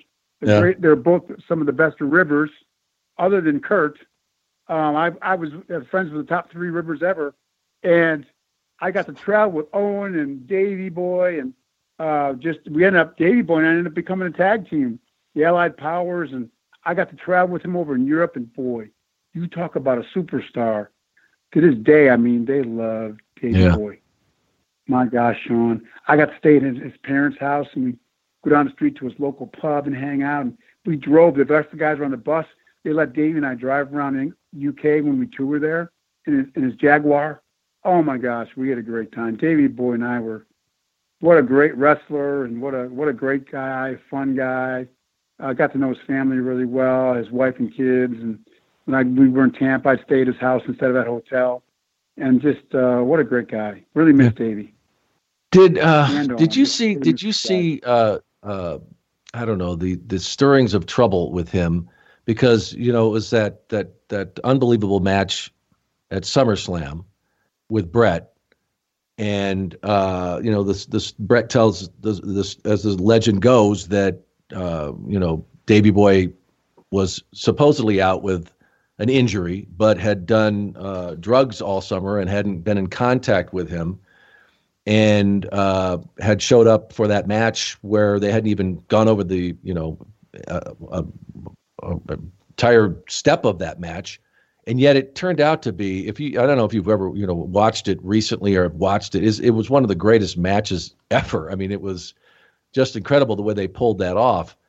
But at the time after that, did you see? Well, look at the talent in the ring. I mean, they grew up together. Yeah. I'm sorry, I got a delay, Sean. I'm sorry. No worries. Go ahead. No, but I was just saying, did you see, I don't know, a dark side to him, that things were not, because Dynamite Kid was gone. That's another conversation in itself. But I know Brett at that time was really worried about him. And I've also talked with Harry, his son, and he doesn't remember a whole lot, but he just knew that there was trouble with his dad. But then you didn't feel like you didn't see any of that with him? Well, for me, the back in my days, when I traveled with Ric Flair, Sean. Yeah. I mean, the guys had a work hard, play hard mentality.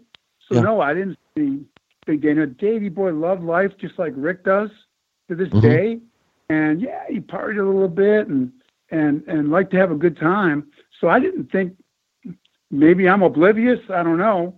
But at the time, I knew Davey Boy, and we had a great time traveling together, and I never saw anything that concerned me that was like dangerous, because it was kind of the mentality back then: work hard, play hard, and, do your business in the ring. But then afterwards, hey, pedal to the metal, kind of, like a lot of young guys do, whether it's rock bands or I'm glad the guys don't have that mentality for the most part nowadays, from what I see.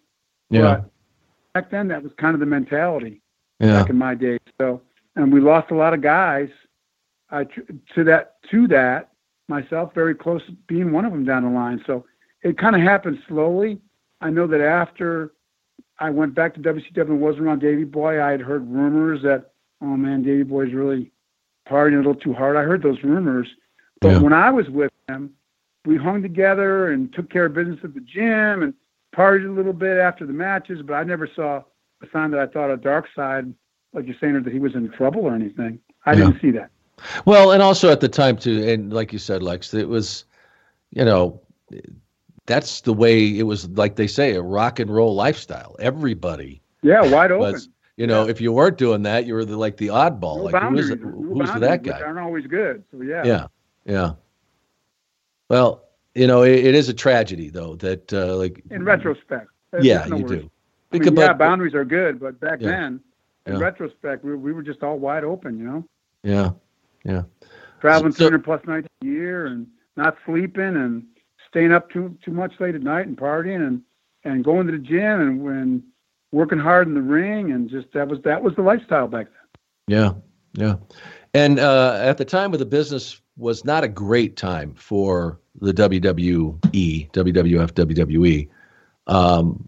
With a lot was going on then, and it seemed like you saw a little bit of the writing on the wall in '94, I guess, when I think you worked for a period of time without even a contract. That you'd always had this relationship with Vince, but 95, yeah. Did you see things were starting to where you always worried about your family, taking care of them first? That this may not be. This is a company that's not in the greatest shape. I've got to look for other opportunities. What was happening at that time? Well, for me at the time, I felt like WWE was kind of, we were talking about doing maybe a kind of a new direction for me. They were talking about splitting Davey Boy and I up as singles, which would have been fine with both of us. Yeah. We loved working together as a tag, and we were talking about what direction we were going to take with me, and I always had a great relationship with Vince, and so we were speaking about that. But I did give my notice, my 90-day notice, and Vince wanted me to stay there. I wanted to stay there. I really had no intention on leaving, but I just had a happen chance phone call that summer. Yeah. And Vince and I were working towards an agreement where I could do maybe some things on the outside in the fitness realm to make some extra money contractually to allow me the opportunity to do that. So that's what we were all working towards until I got just a happen chance phone call from my best buddies ever, Sting. And in the conversation, I just mentioned just by chance that, I'm trying to work things out here. I'm not under contract anymore. And Sting was like, "What'd you say?" I go, "Well, I'm not under contract anymore. My contract expired a couple months ago. I gave 90-day notice, but we're going to work things out." And you're telling me you're working in WWE on their TV and you're not under contract? I go, "No, we're just working on handshake, just day to day." So Sting went to Eric. I didn't really know about Sting had mentioned the new Monday Night launch, but Sting went to Eric, pitched it. Eric didn't really think that much of me. I wouldn't say he didn't think much of me, but he wasn't a big Lex fan. But Sting set up the meeting, and I met with Eric, and they ended up bringing me in for that first Monday show. Yeah. Well, I think, and you mentioned that, and people know the Eric story. Eric even tested me. He brought me in for low money. Yeah. To see what my attitude was. Eric had heard, I heard Lex might not have a good attitude and things like that. So he made me what would be considered a low offer for a guy at my position in the business at the time, I guess others would say. And I just like, man, you give me the opportunity, I'll earn my contract. Yeah. I'll earn your confidence, earn my contract. And Eric, all the way through, was right there. He was a man of his word. He goes, "Well, okay, if you succeed and things take off, I'll take care of you. Here's what I'm going to bring you in for." And Eric said that he kind of was testing the waters with me, and it worked out great for both of us. So it turned out to be a great move. But Sting was the impetus behind all that. Yeah. And to Bischoff, then it really was war. He was out to win at any cost. And I know that part of that deal with you is that you were not to tell Vince you were leaving. You were going to just show up on this new program. That was rough, right. But as you mentioned, I was always told to give.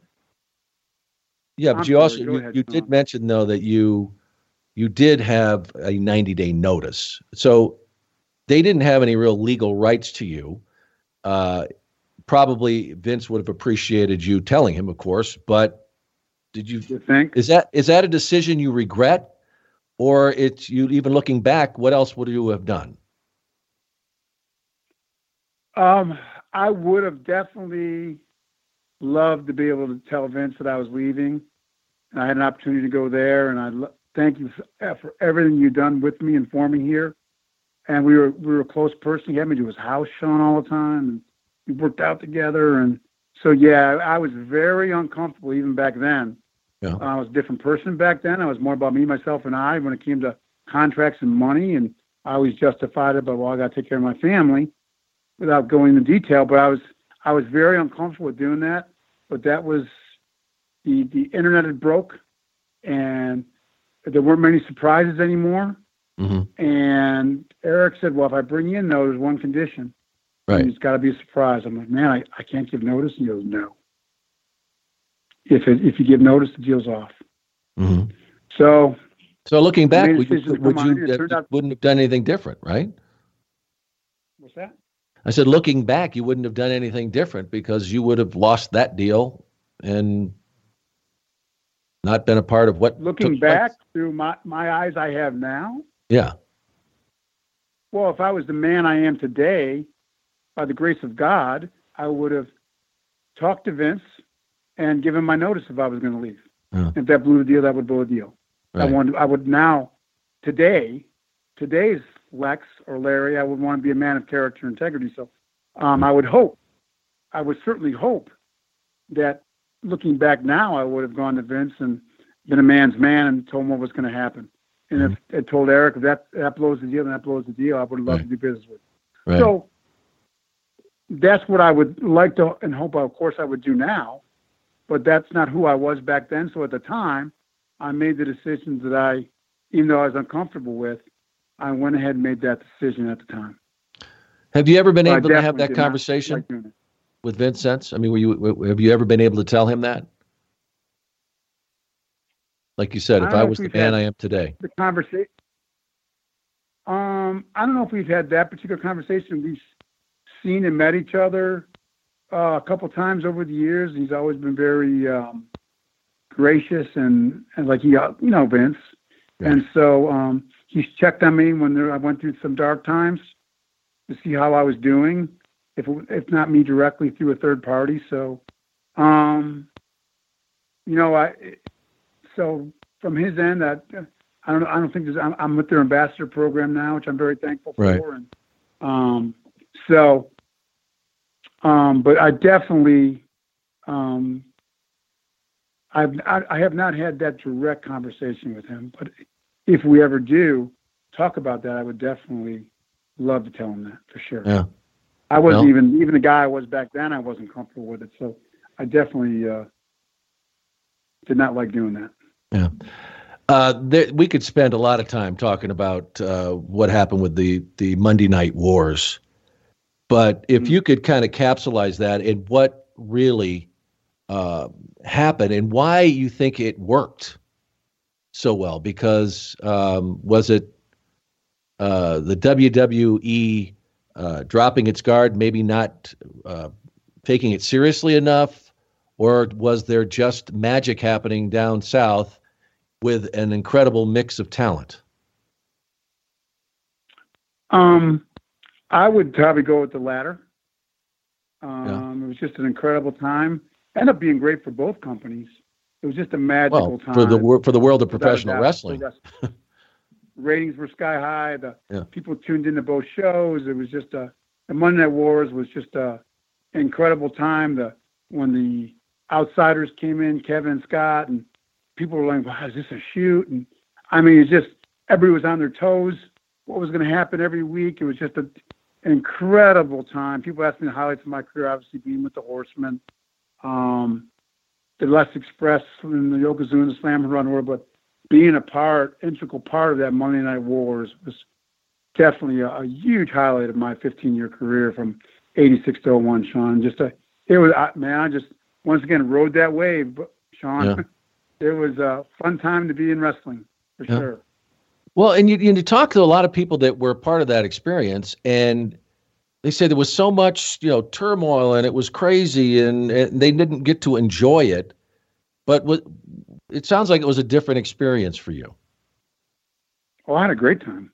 I can't speak for them, but I was wow. 'Cause once again, don't forget, I wasn't like an office guy or behind the scenes guy or right. jockeying for position guy. I just had to show up for work, and man, what fun time to show up for work, right? Sold out arenas, and I'm making the contracts got bigger and bigger, and I'm making millions of dollars per year, and so I'm like, whoa, you know. So yeah, it was a great time for the fans, for us, the guys, more money. It was, man, Tucko, what's not to like? Yeah. Yeah. Well, incredible. Now, what are some of the things that really stand out? I would imagine your feuds with that involved Hulk Hogan and the NWO.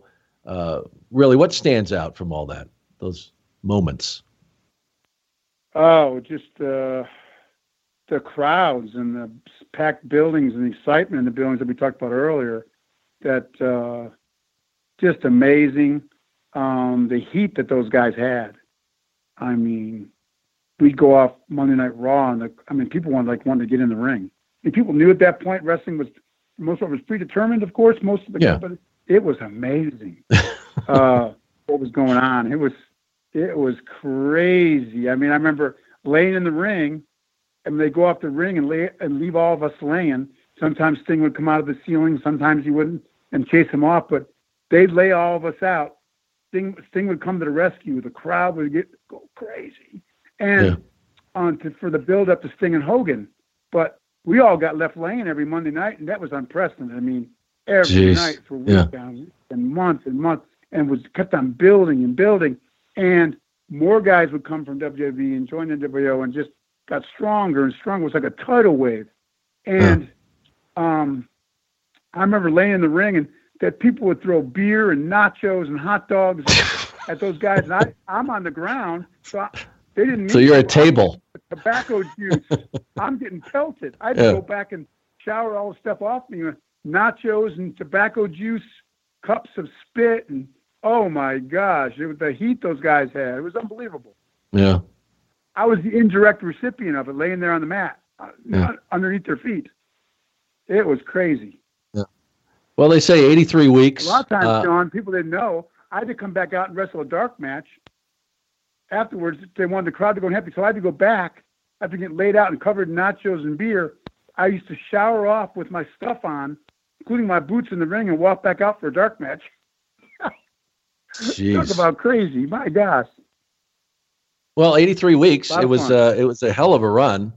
But then, the WWE catches fire with the Attitude Era and, DX and Stone Cold and The Rock. When did you see that wave start to flatten out with the WCW? We didn't really feel like until the very end that we were flattening out.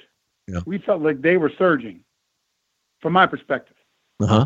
And we talk about highlights. I remember when Hogan chose me we wanted to give the fans a little crumb, and I won the world title live on national TV against Hogan. And I remember Detroit, the crowd went crazy, and then he took it back the following week and out to Hog Wild out in pay-per-view every year. But I mean, national television, hadn't been done, right? Yeah, it was unbelievable. I didn't even know I was going to win the title until I got almost was literally going to the ring that night. Yeah. And so all that to say though, Sean, to me, up until the very end, until we knew things were going down for us a little bit as far as storyline stuff, and maybe the NWO thing might have run its course. But then we had a huge surge with the Wolfpack. Yeah. With the Red and Black. Yeah. So really up until almost the very end, we didn't see that. And even when things went down a little bit with our ratings and then they were winning, we just thought it was a reboot and that we'd make a comeback. We didn't realize that the company was going to be either sold or terminated. So we all felt that we're going to be able to reboot this thing, and they might be beating us now for a while, but the wars will continue. Yeah. Which, of course, in history of wrestling, we end up selling to, and I kind of knew that WCW was owned by AOL Time Warner, the parent company. They kind of wanted to take a different direction. So I felt, it's just my opinion personally, from behind the scenes, a couple of times I was the AOL Time Warner big time executive at some events. They always kind they thought wrestling was cute, but they were looking for big time TNT, TBS branding of their networks with movies and cop show content, which was real popular time. So they weren't really looking for us to be their mainstay. I think once they saw an opportunity to sort of move us out, they took the opportunity. Yeah. Well, I'll tell you, the greatest deal ever made was Vince buying that library for a song. I mean, it was the money that he paid for that was a pittance compared to what I'm sure he's made already. That was just unbelievable. But I think that was more of a corporate AOL Time Warner. They didn't get it. They didn't know what they had. Yeah. Right. Mm-hmm. So they weren't a wrestling company. Vince was a wrestling company. Yeah. So Vince won. Huh? Vince wins. Oh yeah, he always does. Monday Night Wars. Vince won. That's right. Time Warner bailed out. So prior to this, though, Lex, when do you start spiraling? Is there a lot more going on behind the scenes that nobody knows with what you're doing and how your life is being impacted by it? Well, the work hard, play hard ended up catching up with me with the play hard. When did this start happening, though? It was really like you when you look back, where you crossed over into, where it was, you were in trouble. I would say when I started with the pills, we all hear about the opioid epidemic, and I do a lot of drug awareness stuff today as a speaker. Yeah. It was Lex is messed up on opioids, or we can call it that back then, on pills, and called guys the pill heads. I started out with some injuries and some things like a lot of guys could say and justify it. I ended up taking some painkillers for a big match because I had some injuries, and then we take them a little bit to help the party afterwards. We mix it with the alcohol to get a little bit of a buzz afterwards to celebrate. I ended up starting taking some before some of my big workouts because did you ever take one with coffee before a workout? Those some Vicodin, and I just gradually, it really evolved slowly with me, Sean. I never really saw it coming until I was hooked. Yeah. So I was losing a lot of my friends through it, but I thought it never happened to me, and I never thought I was hooked. Well, I can get off the pills anytime. We all think that, right? And, a lot of guys never thought they had a problem. Yeah, I was going to say that was the lifestyle, though. You guys would, and you got to look at it. You're the amount you're in the ring, so your body's taking a beating. It's like getting in a car wreck every day. So you got to take something to manage that because you got to do it again the next day. Then we don't have to. We chose to. Well, exactly. And but you're going to do it. About his yoga mats and his vitamins and his therapy and chiropractic and tissue massage. He had the right idea. We had the wrong idea. Yeah. But you're going to get light of it. But my gosh. Yeah. But you're going to get in the ring. To answer your question, my life through bad decisions on my own. I wasn't pressured. I didn't feel peer pressure. I just over time got really messed up with drugs and alcohol, and I became addicted. Would never really admit it till really the very end of my addictions. So yeah, I guess got progressed over time. Yeah, I never really saw it coming.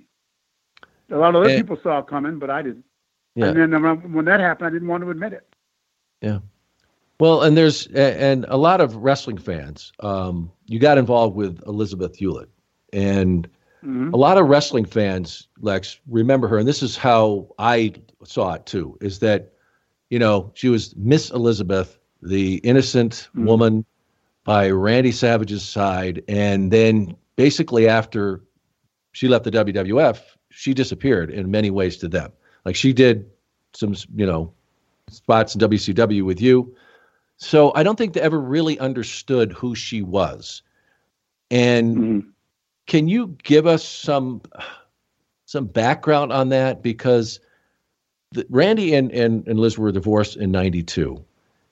And everybody knew of their relationship. Those who worked within the company, we knew what that relationship was. It wasn't as insane as people, make it out to be in a sense, but Randy was unbelievably protective or jealous and all these, right? So it wasn't a real healthy relationship. But Could you give us some idea of who she was, and then how you two ended up together?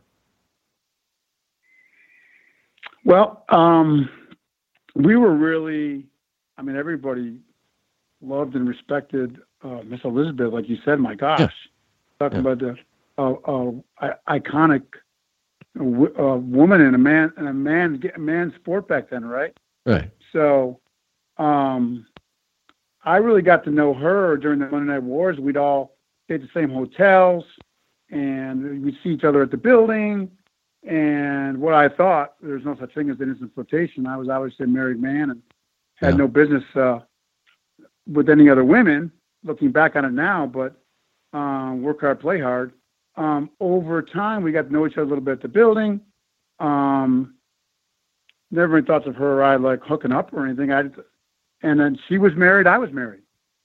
Mm-hmm. She had remarried someone. Randy was a long time ago, and he had brought other women like to the buildings to go to the ring with them. So that was long done with. And she had remarried a guy in South Florida. So what started out as I thought as an instant flirtation a little bit with a lot of us, the Nitro girls and the guys in the hotel, mix all that together, right, Sean? Yeah. After the matches with alcohol and pills. Boy. Yeah. So what started out as I thought was an flirtation ended up becoming a full-blown extramarital affair for both of us. Yeah. And she ended up getting divorced and moving to Atlanta where I lived, and it continued on and progressed. And that was something happened. And she, the lifestyle that we were all living at the time was, what we just talked about with drugs and alcohol. She was partaking in that as well. Mm-hmm. But who would have? None of us ever anticipate overdosing, which is tragically what happened with Elizabeth. And I've discussed before the night it happened. I mean, I spent the day with my son, and I came back, and we ended up watching movies and popping some pills and drinking some vodka. And right before I called 911, literally, she was standing at the microwave. I was heating us up some Boston Market meatloaf and mashed potatoes, one of our favorites. And she had gotten up to the microwave to help out. I go, "Oh, I got this. Let's sit down. I got this." Took her meatloaf and mashed potatoes, and he'd mime up and got back and sat down on the couch. And she I thought she had fallen asleep. And I told people this, and when I talk about drugs, that you just never know how dangerous drugs are, like Russian roulette. Yeah. 1 minute she was fine, standing next to me at the microwave. The next minute, I thought she was asleep on the couch. I'd nudge her and say, "Hey, Lex, wake up. Hey, Liz, wake up. Eat your grub." And she didn't respond. Mm. I'm like, wow, she's really, boy, did she pass out. So I set my tray down, stood up, and got over her and kind of shook her a little bit to wake her up, and she did not respond. Mm. And I'll just never forget, I pulled her eyelids back, and her eyes were like completely dilated. And she didn't respond. I go, uh-oh. Right away, Sean, I knew something was really bad going on. I'm not medic or doctor or anything, but I ran to the phone and called 911 and tried to follow. It's really a blur to me even now. I lived right down the street from the fire department. They were there, Sean, within like 2 minutes. Mm-hmm. And I was trying to do CPR, which I didn't really know how to do, but they came in and took over and ended up carting her out of there. And I thought, wow, they're going to get her to the hospital and she's going to be okay. And she wasn't. I was sitting out in my front yard, and they told me that she didn't make it. So I remember when they went through my place, they found all the drugs and alcohol that was a part of my lifestyle back then. They arrested me on drug possession. And I remember sitting in the jail cell that night realizing, wow, this is a really dark time. Mm-hmm. And I've shared this a couple of times. I thought about, it's the only time in my life I thought about that. Talk about people, what was the low point? Like, I remember thinking about, they take your shoelaces, they take everything from you when you get checked into jail. I was there on drug possession, on drugs they found. Mm-hmm. And because there was a lot of big quantities. I was the big party house there. And they took me in, and I was in the jail cell, and they put me by myself because they didn't want to put me in general population because people knew who I was. Yeah. Inmates get all stirred up. So I'm in the jail cell myself. I actually thought, wow, there's no camera here. Maybe I was trying to think of a way to end it. I thought about climbing up. There's a dividing wall in this little cell I was in by myself that shut the toilet off. I thought about maybe if I could climb up on top of that divider wall, put my hands behind my head, and fall head first on the cement to the floor, I can end it all. Jeez. So that was that night. Yeah. And I didn't do that, but I sure thought about it. Yeah. And that was a really dark time for me for a period of a couple years, Sean. Yeah. I thought my career was over. I thought what happened with Liz and the tragedy there, the unspeakable tragedy there. People thought, wow, that might be a wake-up call. I went further into it. As I speak with you today, I'm a miracle of God to be here. Yeah. You were trying to numb yourself? I went into total self-medication mode. Yeah. And I got high every night. I would pop pills, drink. I mean, I wasn't trying to kill myself, but I sure was I was on the path of destruction for sure. It's a miracle I didn't overdose so many of those nights over the next couple of years. I ended up moving into a hotel and just even isolating myself. I wasn't even going out anymore. I was in a total period of isolation at that point. So prior to all that, and leading up to that, to Liz's death, the cost to your family too at that time was tremendous. Yeah. And you said you like Randy went was through divorce, of course. And all the things go along with that. So yeah, my personal life had become a complete train wreck by my own bad decisions. And Randy was with the company sure. at the time, and I just, like I said, I remember how he was when they were married, and that never got weird. You never had any confrontations with him, or he ever said anything to you, or that never happened? You mean after Liz passed? No, before. While he knew, he must have known it was going on. And he did. But they were divorced for what we're talking about, almost 10 years. Yeah. She had remarried, and they were no longer a part of each other's lives at all. Yeah. And really, he was very indifferent. Randy had brought him into TV with them for new valets, so to speak. So, yeah, that wasn't. And Randy and I had traveled together some on WWE. We always got along great and trained together. So, from my end, and I never felt anything off Randy. I never felt any issue there whatsoever. And what about after, though? Did you have ever respect him? Never felt that. Never felt an issue with Randy. And what about afterwards? What did you say, Sean? What about afterwards? I never saw Randy after. I never met Randy afterwards. Really? Never was around Randy. Wow. Yeah. Huh.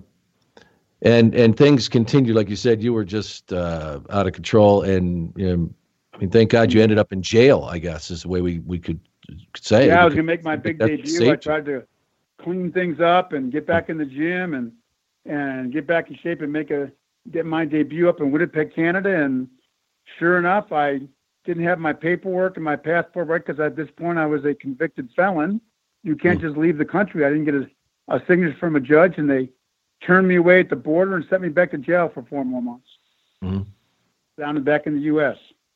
So much for my big wrestling debut I thought would fix everything again. Yeah. Well, you were a mess, I think, is basically what it came down to. Like you said, living in a hotel. It was the best thing that ever could have happened to me at that point, looking back on it now. Yeah. Well, you found Christ through help. It took a while. I met a jail chaplain, and he walked me to the foot of the cross a few months later, and my life has been completely transformed. I was forgiven and redeemed, and ended up being able over time to forgive myself and move forward with my life with direction and purpose that only God can give us. Yeah. And God, I'm very thankful for that, Sean. God's got me in an incredible place that only he can do. It shows there's hope for any of us. If there's hope for me, there's hope for anybody. But it wasn't over. But out there. But your trials weren't over. Sorry, go ahead. It says your trials weren't over. It seemed that he wanted to test you again with what happened on that airplane. And a lot of folks who have seen you since are, you're not the Lex that they saw in the ring. And you're lucky. Definitely not. Yeah, no, but I'm saying you're lucky you're moving. You're lucky you're moving today. And I know you see that as kind of a miracle. And to sum it up quickly, that through what you had done to your body over the years and a few freak things that happened, with your body and you're on an airplane and there's a blockage and there's no blood flow. Yeah, spinal cord injury. Yeah, you end up. You want me to talk about that briefly, or? Yeah, because that was another test, a big one. Well, I don't know if there was a test, but it happened. I mean, I don't know if that was God testing me. God brought me through it, but I don't necessarily believe that was God testing me. People ask me about it, I go, wow, I got almost 15 years of football and 15 years of wrestling, almost 5,000 matches. I go, I got a dozen lifetime warranties out of this body before it started breaking down. Even the top neurologists on the planet, when my spinal cord injury happened, aren't sure if wrestling or football had a direct impact on that. In other words, your type of injury, your spinal cord injury, could have happened to, and does happen to, people who never did sports in their life. Yeah. So we can't say it had any factor at all, or maybe it did. Yeah. So I think it may have, but the top neurologists and I can't say for sure. But it happened, and my initial prognosis and diagnosis, and getting back to your original statement you made, how thankful I am. I lost all my muscle, and the old Lex is now a new Lex. I've been streamlined and redefined, so to speak. Yeah. I'm at 280, I'm 180. All my muscle mass was gone in a matter of a few months from a spinal cord injury. I was paralyzed from the neck down, but my initial prognosis, Sean, was no movement or real function to speak of from the neck down. I was going to need to be bathed, fed, driven around in a van, a motorized wheelchair. So to be able to walk some and stand some and live on my own and drive my own car and be independent and do what I can do today is another miracle of God. Mm-hmm. And I'm so thankful for that. So not complaining. Yeah, for sure. You were determined to be a C5, C6 quadriplegic. And when they delivered I was determined to be, but that was my prognosis.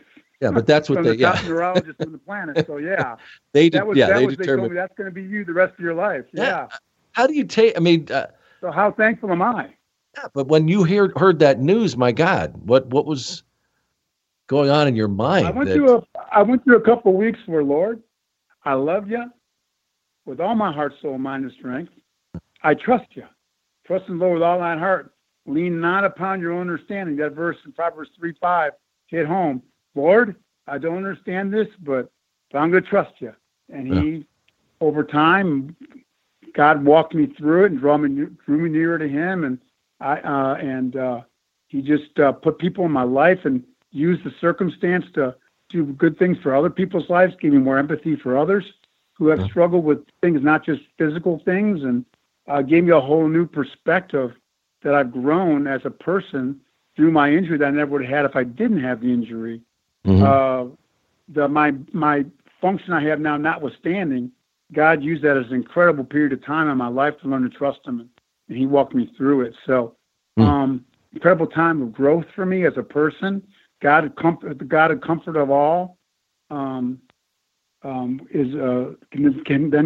enable us to be a comforter to others. It's not just about us. I've realized that now. The old Lex was about me, myself, and I. Now I know it's not just about me. So I always try to, not only am I thankful, but try to now, I've developed unbelievable relationships with families who have brought young kids and shepherds who never had lived the life I had well into my late 40s before my injury, that I've become friends with and been able to speak into their lives. God's given me the opportunity. So some really incredible things in a positive way have happened out of my injury. So it's not just about me. And I sometimes I miss the old Lex and being able to walk in the gym and bench press half the gym, but at times, like, you know what, if I could go back, I wouldn't change it because God's done so many wonderful things in my life as a result of the injury. So he's got me in a good place, Sean. I'm just a really good place. Do you see that as your mission now? To share your story and inspire? Really? His mission is my mission. Yeah, we're to love God with our whole heart, soul, mind, and strength. God gives us an easy 3-step plan. It gives you a peace. They talk about a peace that surpasses understanding. No matter what I accomplished, how much money I made, no matter how well built I was, I always felt like there was something missing, something more. I tell people, but I didn't know what it was. And Sean, it was a relationship with God, the man who designed me and gave me the breath of life. So now that I have that relationship, I immediately had a sense of peace and purpose in my life that I never had before. Even though from a worldly standpoint, I had it all going on, I never felt like I did. Now I feel like the Lex I am now, I have that purpose and direction to love and honor God and serve others and share my story with others, that God can transform your life as well. So easy 3-step plan to life now. He's made my life simple and complete. So I'm very thankful for that. You know, and Lex, you talk about your family. I mean, your mom and other people, but rarely publicly do you hear you talk about your family and your relationship with Brian and Ashley and Peggy. And have you been able to fix that over the years now? Because I'm sure that was a heavy burden. Have you been able to? What is that relationship like now with them? You know, I reached out through the years, Sean. I can't even imagine what I put them through in a very public way back in those days. My wife is happily remarried, which I'm so thrilled for her.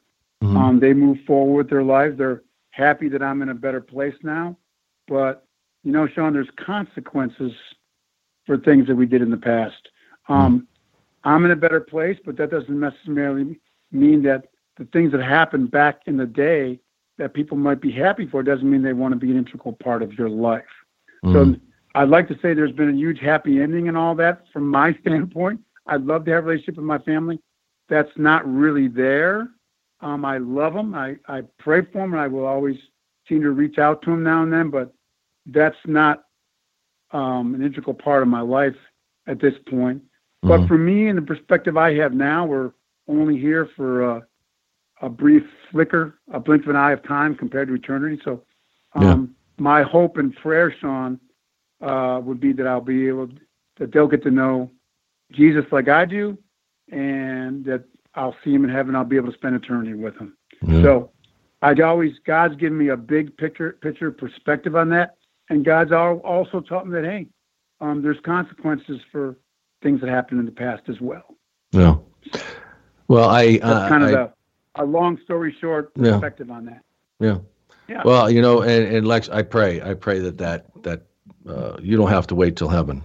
Well, I hope not. You know, I'm very hopeful, prayerful and hopeful. But hey, if it's not in God's plan, it's not in God's plan. But if it is, I won't complain. Yeah, doors open. To have a relationship with my kids. Sure. Yeah. Well, Lex, I have to tell you, it's been great. Getting to know you a little bit, and you really seem like you're at peace. And I think a lot of people, you're part of what you're doing now is you're inspiring people. I think you realize that, but there are a lot of people out there that have been traveling or have traveled a rough road, and you're a shining example. Well, we're here to comfort and encourage each other, Sean. So I'm glad I have the opportunity. God's given me the opportunity to do that. So thank you, though. Kind words, Sean. I appreciate it. Thanks for having me on.